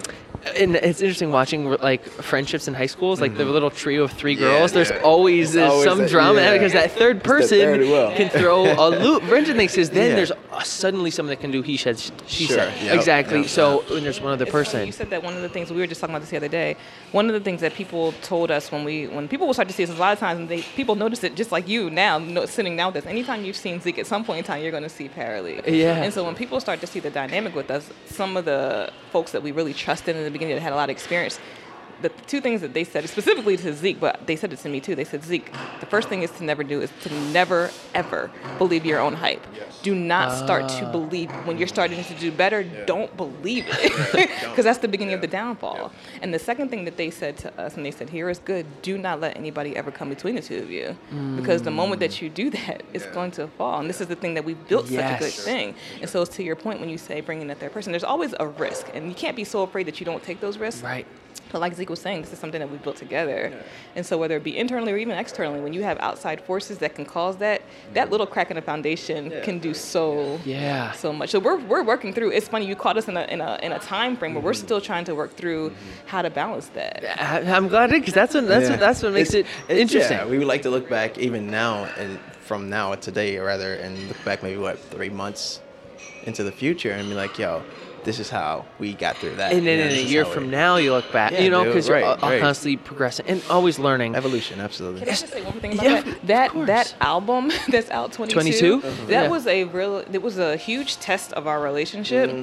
And I think that I'm so proud of it because it gave us the opportunity to have something creative out there that's both of ours. Because what happened was we worked together for a long time, but there was not any music out. Right. So that album being out was a huge push. And so while we're figuring out how we work together, at least we have put out something creatively that people can now enjoy while we're trying to figure out. Absolutely. But because if that wasn't out, we would still be trying to figure out, and then there would still be no music. And it's really, I think that's a really important part, is to be able to, I was talking to somebody about this the other day, about to release something is the only way to grow is to create and to put out there. And now you can look back on it and be like, let's move forward. Listen, I was nervous as shit, dude. She had to hit the submit button. Oh, I was really? not doing it. Yeah. I was not Barely take literally that, not doing it. She's like, no, you have to let it go. You have to release it. And one thing that has actually helped me is painting. Actually, I've gotten really, really heavily into painting because with painting, you can't, unless you're doing it digitally, you can't edit that shit. You know what I mean? You can't undo or it's paint. Yeah, it's on there. Yeah. So like, it took me to like sometimes deal with that in the same mentality. Like, and I heard this documentary about this teacher, and she had like this second grade class, and every year without fail, her class had the best art, right? So, and it was a new class every year because the teachers, they're getting new classes every year. Right. So every year she had a class that had the best art every year, and all the other second grade classes were doing the same thing. So they literally interviewed the teachers like, well, what is it you're doing for these kids to have like this phenomenal art every year? And these are a different set of kids. And she says, I walk around the room and I watch them as they paint. And right before they get to the point to where they start to change it and it starts to go downhill, I take it. She takes the painting, which is just, it's teaching them like, know when to like put a period behind the damn sentence. Don't keep trying to have commas and have a fucking run-on and just sentence. keep going and going. Or just keep editing. And that's the thing about life. Like, learn when to just let go. And it's the hardest thing, dude. Preach. As an artist. Yeah. It's the hardest, as a creator. Yes. You know what I mean? It's the hardest thing. It's like, yo, it's not ready. It's not ready. It's like, because there is no set finish with there art. is not. So There you isn't. could work on it potentially forever. Exactly. Yeah, dude. And to learn to let go. Okay, so Z, put your earmuffs on real quick. So Paralee, let me ask you this. So you're working as a writer. You're doing your thing. Why did you decide to go all in on Z? You're getting some royalty checks from Real World Guy, or you have other people working on. What was it when you said, you know what, this is the one I'm going to throw my eggs in the basket, jump on board and really help this guy out? Come on, crazy. Yeah. Really? Because I'm sure, as a writer, if you're starting to get there and, exactly. and you're in the studio, you're starting to see other opportunities. I'm always curious on was it the chemistry writing? Were you like, you know what, that was his vibe. What was it about that made you want to? You're right. The chemistry. I don't think I had ever had I had some really great writing experiences with producers and artists before Zeke. That was really interesting. But yeah, it was the chemistry of us writing together and the creative chemistry. But it was also, honestly, I had never met a talent like Zeke. It's so weird when we sat down. It was really humble beginnings, and we were just at a table, and so I had heard what the producer told me about him. But when I sat down with them and he just sang something for me, just how he just did earlier when he said something, and I was just like, whoa. That's dope. Who's this 60-year-old man inside of this young kid's mind? Like, it was just so crazy. Yeah. And so I think it was definitely a talent thing, but I think I also got, to be honest with you, drawn into the team at the time. Oh. And so it was a combination of Zeke. It was a combination of seeing some things that I could be helpful with in the team. And so I got drawn into the team, and because of the fact that there have just been things that whenever you work with a group of people and you grow to love them and you like them, and then there's a separation, there's always some sensitivity there. Absolutely, navigating it. Yeah, exactly. And so that being said, we don't, as you can see through this interview, we don't speak on it too much in detail. Totally cool. But that being said, at the time, there was such a unit that we all had. And so I got drawn into that. So I would, just like I was saying before that, I was knocking on doors. So at that point, what I was doing got halted because I went from doing those things and doing work to going to work and going with this team because I really believed in what we were trying to do and trying to build Zeke as an artist. And so I was all in with the team at the time. It wasn't that I was necessarily all in with Zeke per se. Gotcha. I was all in with, because I had a great relationship with his previous manager, so I was all in to try to help that situation because I believed in it. As a writer, I believed in it as a help wherever I could help. And so it just ended up taking my time. It wasn't necessarily that I made a change and said, oh, forget all of you. It just consumed my time.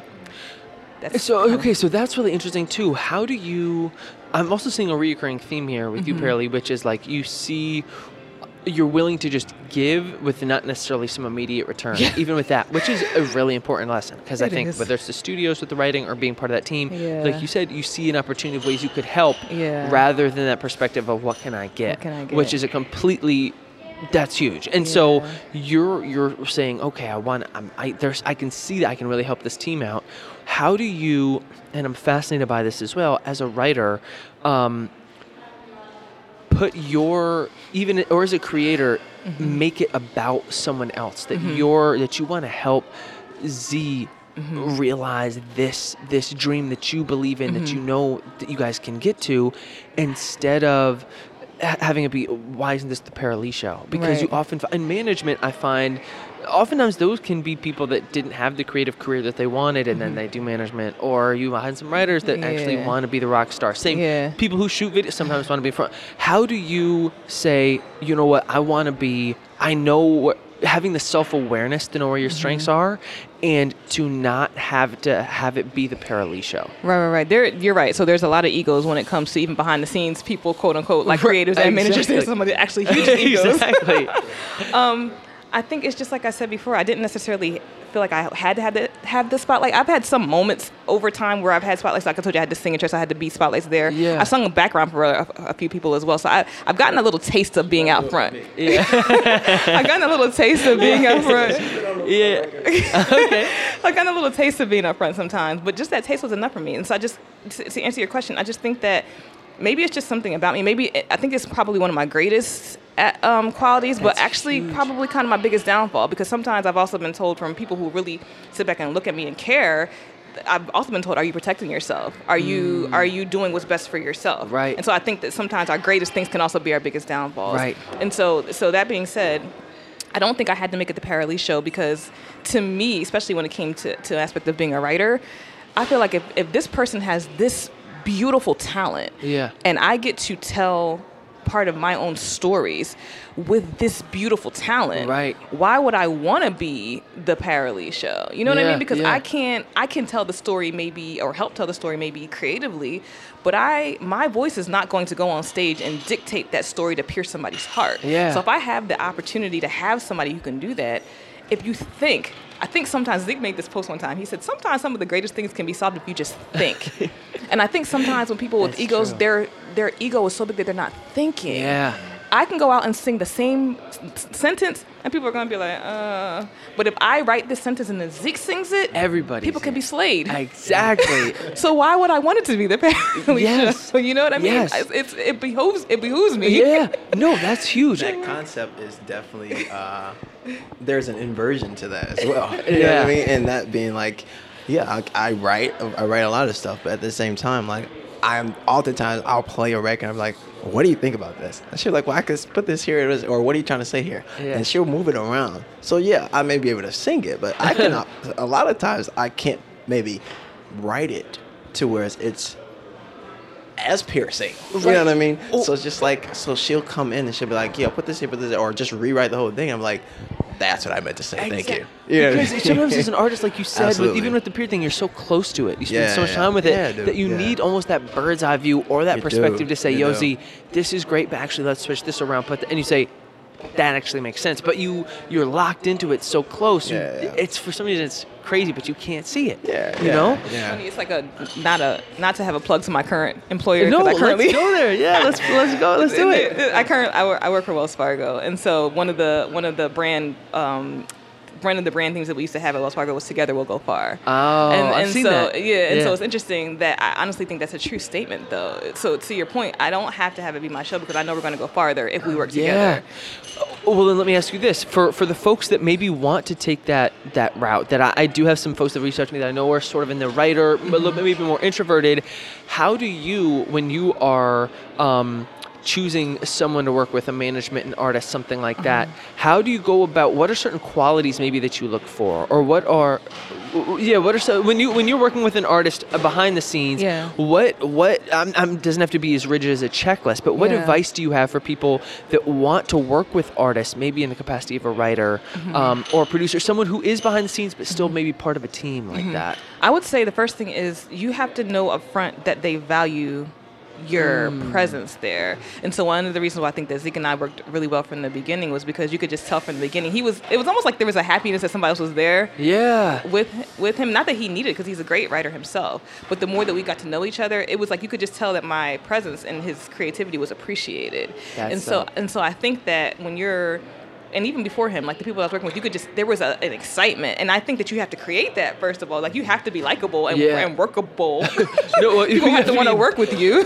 Half of it's just being a nice person, man. That is the key. People don't think. If you're nice, people want to be around you. The old adage says you'll get more flies with honey than you do with vinegar. Be a nice person. Be a good You have all the talent in the world. If you're a dick, man, let's not. I don't wanna do this. Exactly. Yes. No one wants to hear you. No one will give you the time. And you could be the most talented person ever, Yeah. but if your attitude sucks, it's not going to matter. Absolutely. So that's the answer to your question. First of all, be a nice person. Dope. But if you know that you're coming with the quality product, Yeah. and if you know that you're coming with being a nice person, a good person, and that person can't appreciate that, it's not the place for you to be. Sure. So that's the first thing I would say, is to have kind of some sense of self-value. Yeah. It might be hard to have that if you're starting out. And so I just think that the qualities, as you were saying, to look for is, number one, talent. This producer a long time ago on Twitter, when I was just trying to write with whoever I could write with, and I had sent him music one time, and he told me, he sent me something back, and he said, the first thing that you need to do is get better production. He was just like, and I was like rough at the time. Yeah. And he was just like, get better production. He's like, when you get better production, you'll become a better writer. And I didn't quite understand what he meant, because at the time I was just writing with anybody that sounded a mess. I just wanted to write with somebody just to get my feet just wet, give me which my I think is chops up. important. Right. Which I think is It's very important. important, But once you start doing that and you start to come in contact with people who know what they're doing, he was like, you need to get better production. You're never going to improve because you're working at this level. You got to rise up. And so I think that one of the things that he told me, I realized he's right. You have to work with quality people to get better. That You're helps. not going to get better. Iron sharpens iron. Sure. So I would say the first thing is go with people who appreciate who you are, and at least, if nothing else, appreciate your work ethic. Yes. Even if you're not the greatest, but you're willing to work, go with people who appreciate that. Exactly. And then number two, work with quality people that you can on your level that you are. Work with those people and quality people first, and then you'll find yourself rising to higher. I'll work with someone whose work ethic is above a talented person any day. I've met so many talented people that, like you said, don't treat it like it's a job, or it's just like they never respond back, or they never. And it's like, I don't know dude, what that is. yeah, Like, it's crazy. It's easy to get into that. I can't say I don't know what that is. It's easy to fall victim to that mentality. Because again, like, you're talented. You know what I mean? And there are a bunch of motherfuckers that are talented. So you're not Exactly. the only one. But yeah, you're talented. So the fuck what? So, so everybody else, so is auto-tune. Exactly. It doesn't even boil down to talent this much any days, exactly. you know? My point exactly. So Yeah. it's just like, yo, no one gives a fuck, yo.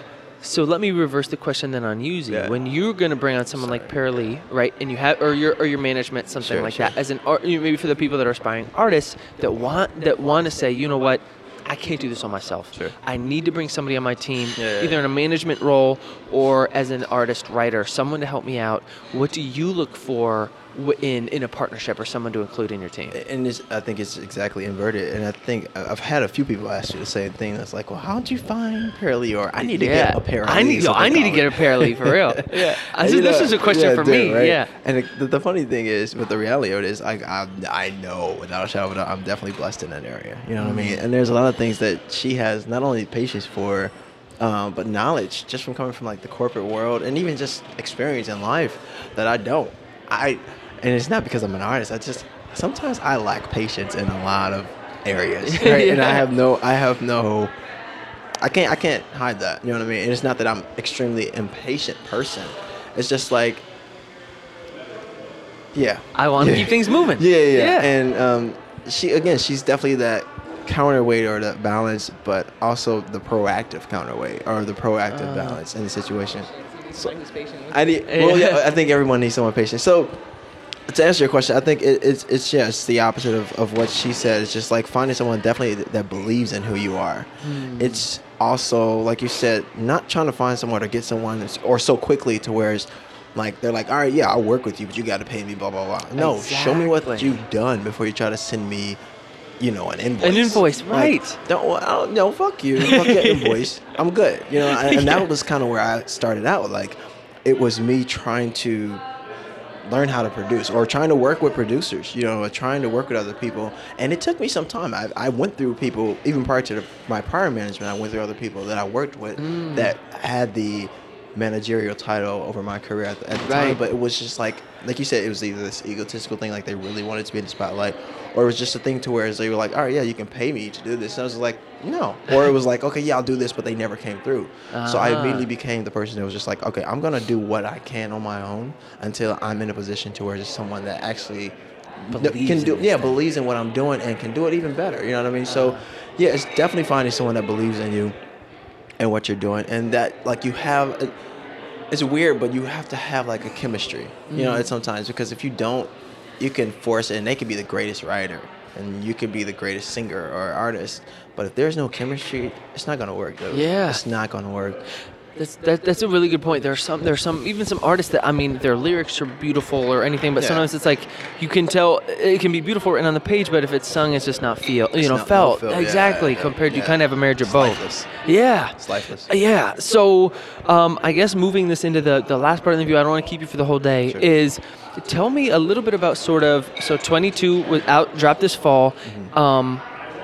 We've toured worldwide, baby. You feel me? So now, like, what is for you two? What are you working on, and navigating this new project? I guess what did you learn from 22 that now this next time around? It doesn't have to be everything, but now having a real project, something tangible, finished. What are we working on?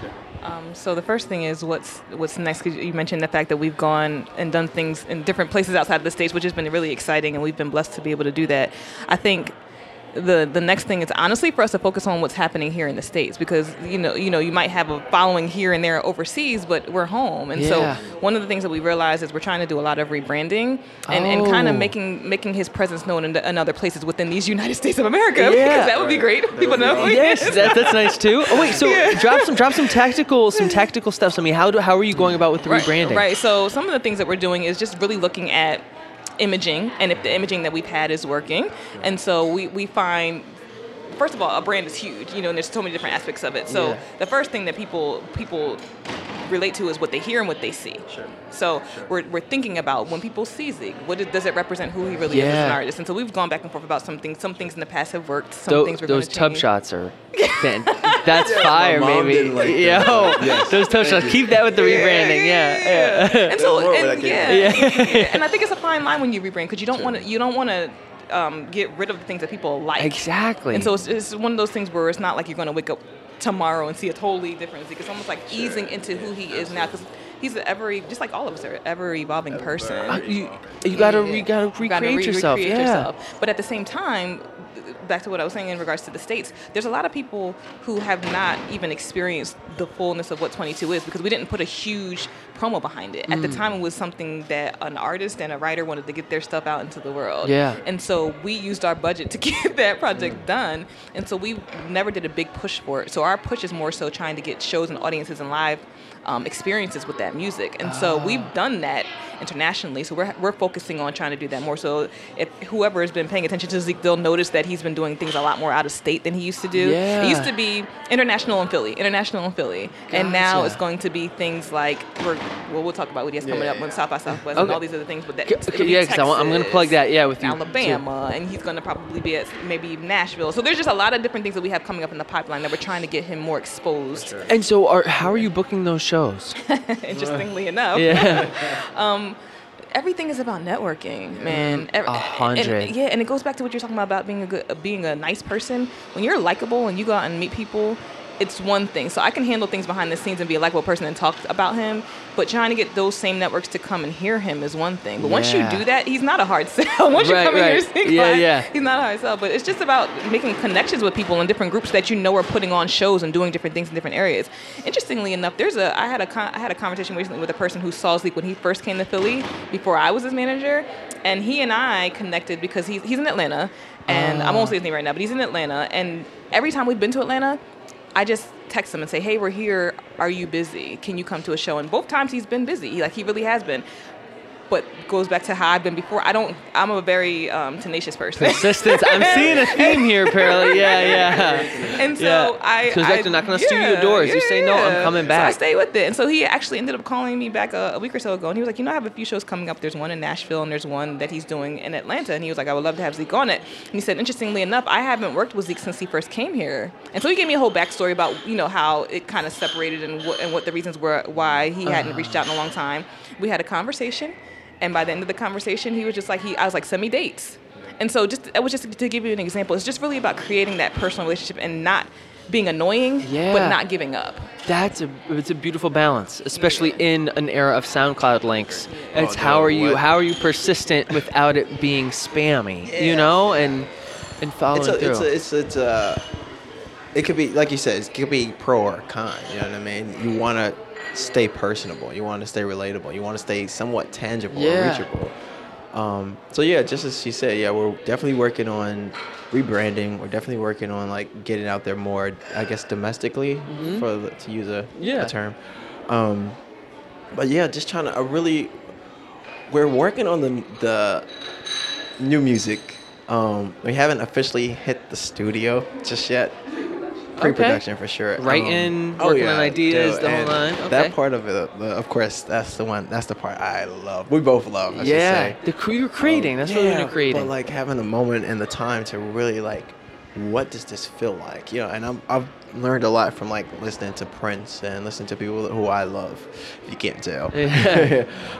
And one thing I recall him saying in an interview, how every single part of an instrumentation has to cater to the sound, right? So if we're writing a song, we have a song called Dirty Bathwater, right? Or if we're writing a song about dirt or something, different things have to cater to it. So the drum has to cater to that sound. The drum shouldn't be clean and pristine. How does it make it sound crunchy, like dirt? Yeah. So that's the progression that we're on now. Our progression we're on now is just pushing those ideas even further. And like she said, in the rebranding process and in our approach to the new music that's coming out and that we're working on. And even in the shows, like she said, what does that look like? What does that feel like? What does it sound like? Would we even be here? You know what I mean? Yeah. Would we do this show? And sometimes, you have to be probably no. Let's not do that show. What dictates a show you pass on? What are qualities of shows? We usually meet and talk about all of those things. And sometimes, even at this stage, and I feel like I don't know that we'll ever... whatever. Even at this stage, you have to have moments where you're I don't think that's the direction you should go in. I don't because think that's the look, or maybe because the look, the or vibe. Maybe the event, or the type of music, or maybe it's not to say I'm better than that now, or I've gotten beyond that. It's just more or less because there are shows we still do free shows. Now every show ain't gonna be no damn free show. Right. It depends on the situation, right? Yes, yeah, I noticed that you see how too. she puts it. Absolutely, that's why she's That's the why man. she's The man. there. Yeah, we ain't doing no free shit. We do plenty of charitable Right, shows. exactly. Yeah, well, And again, yeah. So that's the yin and yang, right? Yeah. But yeah, it's just like it's good to have somebody to balance these things off. To bounce you know what ideas I mean? off How of. it's like, what do you think about that? I'll ask her in a minute, like, what do you think about that? Now, Yeah. sometimes I'll be like, they'll be fine. I like this. Let's just roll Yeah. with it. You know what I mean? But yeah. I want to make sure we answered because there were two questions you asked. I don't know if we fully answered. One of them was how do we determine, like, for example, if we said no to a show. You're right. And I think that you never want to put yourself in a bad position. And so, like Zeke said, we don't necessarily think we're above things, but there are some things in some situations where if somebody sends me a request of something and I kind of check out the person or I might check out the venue and I just kind of know it maybe doesn't suit who he is as an artist, the crowd that may be there may or may not really appreciate the type of music that he's doing. Yeah. Because some people see his image and they may see some of the branding and just assume, Exactly. oh, he has a great voice, I want to bring him here. Right. But I have to really be cognizant of where it is that I'm placing him and does that really fit for Yeah. him? And then you have to also have a tactful way of saying no, because the person that you're saying no to may be a person that you want to say yeah, that you want to work with later on. So you just have to have a good way of keeping that relationship going. Exactly. That and that's with the guy you mentioned from Atlanta is really interesting. Where knowing that it's business, knowing it's not blowing you off the two Yeah, times, but yeah. having that persistence of saying, and also having a partner can be nice too, so that you can say, talk to my management. You know, Yeah. Good cop, bad cop. Yeah, Absolutely. talk to Yeah. my management, and that way they Yeah. know it's not personal Right. because, like you said, it's all relationships. Yeah. So also with that, and as far as like you said, booking shows, or how do you balance, I guess, something like touring around, playing shows, and balancing creating content, videos, new music, because that can be a yin and yang, push and pull as well. I think that's definitely something that we probably need to do a better job of, and it kind of almost ties into your other question that I was going to say we didn't completely answer. Is when right, you sure. asked, what have we learned from the Yes, previous yes. album that we may do differently coming up next time? And I think one of the things that we probably can do that we did before that was great was our pre-production process, where we haven't really even been working on that as much because we had other things going on, but I think we need to get back to it. Pre-production before, like, we just went in and we spent a lot of time together, so we spent a lot of time making music just flowed. And I Yeah. think that maybe to get back into that space would be creatively helpful for us. So I think that's something we could do again.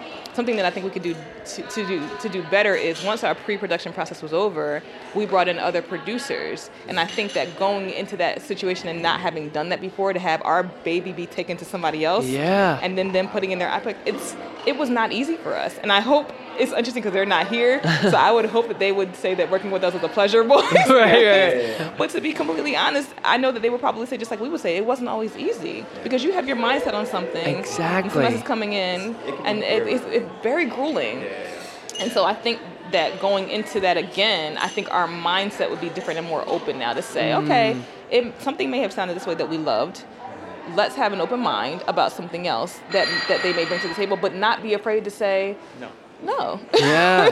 You I know? liked it this way. Yeah, I liked it this way. And our original gut feeling may have been right, or it may have been that whatever you tweaked made it better. Yeah. And so I just think coming in with more of that open mind of being able to say, oh, this is better, but then also being strong enough to say, no, we like it this That's way. really difficult. It's not easy. To sometimes be able to And know. so, yeah. Yeah, I would say another thing I've also learned, to piggyback on what she said, is just like at this point in the process now, coming in and doing it like a second round or for round two, it's just to be more on purpose. You know what I mean? I think a lot of the decisions that we made, even then, we didn't make them with the mindset of it. I think at the time, some of them that we did, some we didn't, but prior to taking it to the other team for more production, we didn't make those decisions like definitively. We knew what sounded good, we knew what felt good, but we didn't know, like, maybe I have a whole nother project that's shelved, but in the background, for instance, you hear because I did it in my apartment,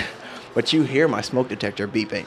You know, had I thought about that more, I would have just put another 9-volt in the thing. Yeah. Because I would have wanted to operate more on purpose. Yeah. You know, more strategically, like, but again, I was a novice. I didn't know those things. So I think we've grown, we've learned a lot about production, even just being around other people and what works, what feels good, and not to just, again, say that what we do is the end all be all, because yeah, you're right, maybe having someone else come listen to it outside of something that we've listened to a million times may help be like, oh yeah, well maybe the drum should come in a little earlier, maybe you know, like she said, being a little more like maybe. Let's see what it sounds like. And she's kind of gotten on me about that too. It's just like, again, being an artist and a creative, you want your thing to stick. Exactly. And if you love this guitar riff, you want that to turn stay. that shit up, right? man. Yeah. And it's just like, well, yeah, maybe bring it down a little bit, or maybe try playing this note because this note caters to the feel. It's like, no, I don't think it does. And Yeah. she's like, you know, be a little more open-minded. So yeah, as a creative, it can be a little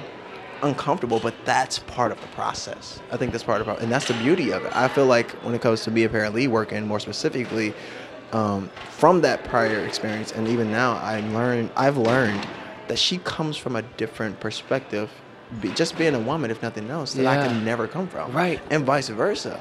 But she knows how to also like. I love that about our records because it gives a balance and it tells a story, not just my side of the story. So it's funny, my brother, and we're actually working on something. Well, we'll just. Should I say it? No. It kind of goes into content. Yeah. About how do we? I'm going to let you tell the story, but he asked us about how it relates to putting out more content and all these other things, and I was saying that's something we could do better. Right. Because last time we put some things around the album, but I think we can now look back when we go into the new process and say, what type of content is going to push this project more? Sure. What type of content is sure. going to make our brand pop more to match the music and like? So I think that's a lesson learned, and I think it goes into what you were. Yeah, I was just going to say, like, we actually have a thing that we're working on now, a project now, towards we're literally going to dissect 22 and put it up on like YouTube or something, so they can stay tuned for that. Just to talk about the process. You know what I mean? People are so into that. Yeah, That's what makes it beautiful. I mean, you have the bigger people that do it and the major labels that they'll do a little bit of here, and every once in a while they'll talk about the album. But we want to like get as far as detailed as we can, and maybe even go into some of the stories, like where did that verse come from? How does it coincide? Exactly. And the funny thing is, my little brother and little sister texted me a few days ago because we have like a family app or a family thread that we That's dope. And they're like, well, what does Bottom of the Sea talk about? Like, and what is Blue? Is that a true story? Yes, it is a true story. Well, what about this verse here? I was like, well, you know, that part was written by Paralee, but what she meant from it was this, and it coincides with the story this way. And it's beautiful, dude. It's like, in my opinion, it's like two Picassos coming together to create this beautiful monument or something like that, or a painting. And since there's two of you too showing that process, you know, as a fan of like Frank Ocean, just him like sitting down eating, like I'd be interested in, or just like if it was like a 48-hour video of just like him just like writing one song, like recording, playing on his phone, I'd watch it because the process is so beautiful, and you want to know the behind the scenes. The final product is great, but I think for your fans or people that want to get to know you, it shows this other element that does make great content, because it allows you to connect with people, to realize you're human, or you be like and you scrapping it, or you and Paralee going back and forth on this verse. You know, that's it's really, I think it's a beautiful thing and a great way to engage. And that actually kind of leads to something that I'm curious about, and as we're winding this down, is how do you, with the fan base that you have, how do you all engage with people and with your fans? How much do you do things like, I know your social media, you know, using things like that as tools to really stay connected with people, and how much time do you spend responding to comments compared to creating, compared to making content for these different platforms, using these platforms? Where's your mind at with these things? I think a big part of that is kind of like knowing and or understanding your audience, right? I've known and understand a little bit about my audience every day. I'm learning more and more. Like, what demographic is it? Like, are they the audience that's gonna be on the phone to check your stories every once in a while, or do they not give two shits about your stories? Right, you know what I mean? Do they only want to know when you have shows? Do they only not even know the stories is a thing on Facebook? Are they only going to see things if you post it as an official post? So it's just like kind of like knowing your audience, and also like when it comes to the balance of that, we're getting into position now to where we're trying to give more in stories like on Instagram, but maybe we wouldn't do the exact same thing on Facebook because it's a different audience that's on Facebook. So it's just definitely knowing your audience. We're trying to become more socially present. So like I said, we'll do more things now, stories now, and this is, you can keep this on because this is like a challenge to myself, like, yo, post more shit. Yes. All right, y'all hear to hear stories. first. You need to get on stories, Z about this. More stories. But just to kind of like do some things behind the scene and be more present. I used to be afraid of that part of it because I personally was not a fan of social media. I don't like to share all of my shit. Yeah. But people like to see it, especially in today's world. It can be interesting, it can be intriguing, and then again, it could be inspiring. I mean, hence your podcast. It helps people. You know what I mean? Realize you never know. that. Yeah. So I think to answer your question, it's just trying to find that balance can be a little tricky, but I think it definitely can start out by knowing who your audience is, especially when it comes to social media. Who That's a gem. are you like People, talking yeah. to, and how do they receive the information? Are you speaking foreign to them, basically, or are you speaking directly to them? Yeah. So yeah. That's dope. And I think that she also mentioned how we can go about doing that. So definitely one way, a big way that we're going to do is like Zeke talked about, is just continuing with social media and understanding the different platforms and how they work best to connect his brand to his audience. And like you said, understanding who they are, understanding what they want. And one of the things that we talk about all the time is that putting that audience member first. And so outside of just social media, even when it comes to the live show, kind of doing things more that cater to them. I think a lot of the times goes back to what we were talking about before with ego. I think a lot of artists, even if they're great artists, like they'll feel like, okay, I'm this wonderful artist, I'm going to come and give this type of show. And one of the things I try to talk to Zeke about all the time is put yourself in their position. If you're sitting in the audience, what do you want to see? Right. Because even if you're a great artist, how are you connecting with them? Something as small as a transition with your band. How do you break the music at the end of a song? One of the things we talk about all the time is studying the greats. One of the things, just to give Michael Jackson, for example, one of the things that Michael was so great at was when he was on stage, he tried to make sure that the same experience that somebody had listening to his album was the same experience that they had when they heard him on stage. Sure. And so I always tell Zeke, if you ever used to hear a song come on the radio, like back in the day they did it more than they do now, they played a lot of intros and outros, it was like longer. Yeah. But you could hear a beat and know from the first beat what this song was, and it would hit you right here in the chest, like, oh my gosh, that's my song. Yes.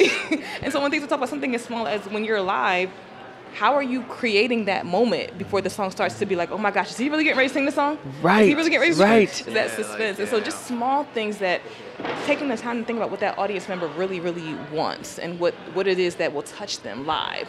And trying to create and translate that the same way into social media. So when I'm posting, how is that touching you? Am I just posting to post? Because I think that's a waste of time. Don't just post to post. Like, what are you giving them Right. that really touches them? And I think sometimes the thing that's not, like he was talking about, not always easy to balance is the fact that we're both private people. And so it's like, how do you balance not giving so much of your personal life? Because some people are okay with that. And that's okay. And some people are not. And so the type of person that Zeke is, he's like me. I'm a very private person. My relationships, everything. It's my business and I'm private. But how do you translate being an artist and giving them at least some of yourself enough that they feel connected and that you're authentic enough to make them intrigued without giving them so much of yourself that you can't ever take it back? Exactly. So you lose yourself in it a little bit. You know, and I think that's a good point. So two things.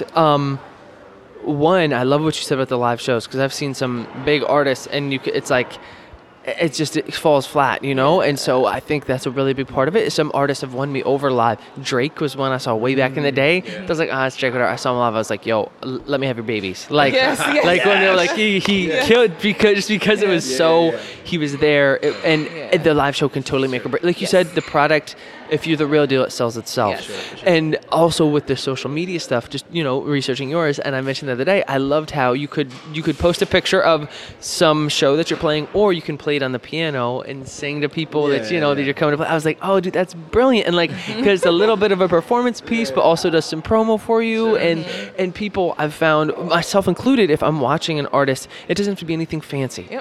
You know, that people sometimes think you overthink it, and it's like, it can just be me playing the keys, singing you a little something, and if I'm on Instagram at work, whatever, it's a little reprieve, it's entertaining, and it's informative, and that's enough for me, you know? I'm not a thorough piano player. What was so and that funny. was a part of it that's too. What made it so great is that that's why we put in the caption, you know I'm not a real piano player, but that's what made it so great. Yes. It makes it that much Because personal. exactly, no, who is a thorough piano player? Yeah, exactly. I'm not, but I'm still gonna jump into it, you know? Do this shit. Yes, exactly. That's been my whole thing. Is it's not that deep. Like you know, don't overthink it. You jump on it. People are so obsessed with what they've got going on. The beauty of being human. And then that's the thing I really want to push as well, like the human aspect of things. Yeah. Like, everything does not have to be fucking perfect. Right. What is perfect? Because you're human, so it's not perfect. I think perfection is absolutely hideous. Yeah, I think that's hideous. Like you were saying about the first takes, even. Yes. I couldn't agree with more. Perfection. Dude. Sometimes it's the grittiness in those takes those first takes that makes it beautiful. Yes. You know. So listen, I could talk to you guys all day. I want to be respectful of your time. I know about the South by Southwest show. Let's give the people something to chew on as far as what's coming up next. If they want to buy tickets or come see you for certain things, feel free to, the floor is yours. Feel free to plug away. What can we expect from you coming up? I'm gonna hand this to her. She's way better at this than me. So what you can expect coming up first and foremost is, like he was talking about, first and foremost, more content. Yes. So if you're engaging on social media, we definitely want to make sure that we're Oh, so first of all, yes, his handles. You can say Yeah, Zeke Burst. That's ZEEKB as in boy, URSE. It's on Awesome. everything. And I'll First on plug all this social all in the show notes media. too. So it's direct links. Yes. It's not. We scrapped Perfect. the underscores, which Yes, we did. I'm glad we did. Yes, it's just Zeke Burst. But if you're engaging on social media on his website, we're going to have more content about how you can find him, how you can just connect with him, because we want to get to know our audience more. Yeah. Outside of that, coming to live shows, like you mentioned, we're really excited that via the beautiful people at Rec Philly and Amplified Philly, we've had the saw opportunity that. to be on their stage during South by Southwest. So he'll be in Texas next weekend. Awesome. March the 12th. Yes. And so he's really excited about that spot, courtesy of that group. And so we're really excited about that. Dope. Then he'll be back in Warm Daddies in April, 2 nights. He has a residency there. Oh, sweet. So we appreciate Warm Daddies, because as much as he's Yeah. grown and done different things and he's been in different states and overseas, coming back to Warm Daddies, it really gives an appreciation of that closeness of an audience, Yeah. that intimacy. And it's like they give him these residencies and we appreciate it, because it's just really a chance to get to know that audience for 2 nights and different people who come in, and it's always just been a really, really great way to have some of the best concepts and breeding Yeah. grounds of Philly people. Yeah, and those intimate venues, you Yeah. know. Yeah, we've built a lot of relationships from those shows. Like, you wouldn't even imagine. I was just like, what? You're here? Hi. Yeah, Yeah, dude. I believe it. I think who was it? Dave Chappelle. You know, I loved it recently. Instead of doing some big thing, he did Radio City Music Hall, smaller venue, Dude, multiple dope. nights, because Man. you guys got to write it. It's that intimacy. Intimacy People is want to priceless. be there. Yeah. We come up after the show. Z, oh man, Paralee, what? You know, like it's beautiful. And so, as far as you, Paralee, as well, do you promote your social media stuff, or is it mostly just? Yeah, so it's interesting. I'm getting back to it. I used to be on social media all the time, and I was kind of starting to grow back into my social media presence and trying to just find a balance between what I do with Zeke and my own personal brand. I'm trying to get better with putting more things on my stories and on my page, just to kind of not just promote what I'm doing with Zeke, but I also have a corporate career outside of him and things I'm 100. doing in the community. I'm on a nonprofit board, and so all these other things that people may not know about me, I'm trying to do a better job of little by little growing my own brand at the same Cool. time. That's what's up. And so, as far as before I get you out of here, you know, music and things like that. Are we we're brainstorming the new project where we're in pre-production, but there is a new project. It's on the way. It's coming. Oh, Okay. It's gonna be like, so we're rocking soul, and I think we're definitely gonna push the envelope more in the rock vein this time. And Dope. I'm ecstatic Yo. about it, dude. I cannot wait. The ideas are like overwhelming. It's weird because you go through cycles. You go through, like she said, we did this whole business thing and we pushed and we did the traveling. You promoted the album a little bit and again traveled a lot. And you come back and you're like, we've lived. We have more shit to talk about. Yes. You know what I mean? You gotta have And- those yeah, dude. experiences. and it's just trying to find the new sound, but nothing too far left to where people are like, yo, that has nothing to do with the last project. Yeah. Like, so we're excited about it. Yeah. For sure. Also interesting because we're in pre-production for the new album, but 22 is still young. It's still like Yes, it's like a it baby. is. And so Exactly. I always tell him, I'm excited to get into new stuff, and I don't know. He's probably even realized it's like it used to be that if he brought music to me, I would be like so excited and want to jump on it and be like, I can't wait to write to it. And it's not that I'm not excited about it anymore. I mean, I think it's a lot of things that we have going on that attribute to that. But I think outside of that, it's also, to me, I feel like our first baby still to me hasn't had the exposure. I don't feel like that it's deserved Yeah. yet. And the more that we're starting to do different stages and festival stages, I feel like Right. I'll maybe feel more confident, like, okay, it's had its chance to breathe. So 100. I'm probably a little bit more in limbo. So it's not that I'm not excited about production things. It's not that I'm not focused on that.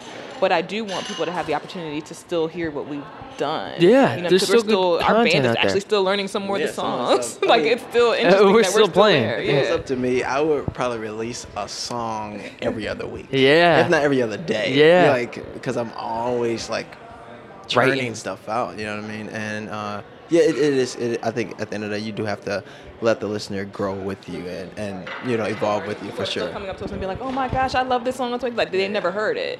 And so it's interesting because it's like we're in a space where we've already moved here and some people are still catching up with us back here. So Exactly. we have to kind of give that album the chance that it has, because once again, in the grand scheme of things, as much as we may feel like we've accomplished a lot, people don't know who we are yet. You know, and no matter, and like And you so said, we're always trying to check your grow. own ego. You know, you go to South by, and there's people the first first time, you know, Zeke versus Sessions, you kill that performance. They go, oh wait, let me check this go dude check out after, you know, exactly. and that's when you still give it kind of that time to breathe. Yeah. So I just want to make sure that we, as much as we want people to be excited about what's coming, we have to make sure that we also understand that people are still just finding out who we are. Yeah. To even let that have a chance to grow and breathe and Absolutely, be what it is. All right. Guys, thank you so much for giving me this We time. appreciate you. No, I Thank you so appreciate much. both of y'all. And thank you guys for tuning in. If you want to get at him, it'll all be in the show notes, the links for the shows, the social media. Hit this man up, message him, tell him to stay on it. You know, don't let him go on say, good Z, you need the content. So thank you guys for tuning Thank in. y'all for listening. Thank you. Thank you so much again for tuning in, everybody. I appreciate you. If you like the episode, please subscribe and rate, leave a rating, leave a comment, tell me what you think. I'm trying to make this thing better. All right, see you next week. Peace.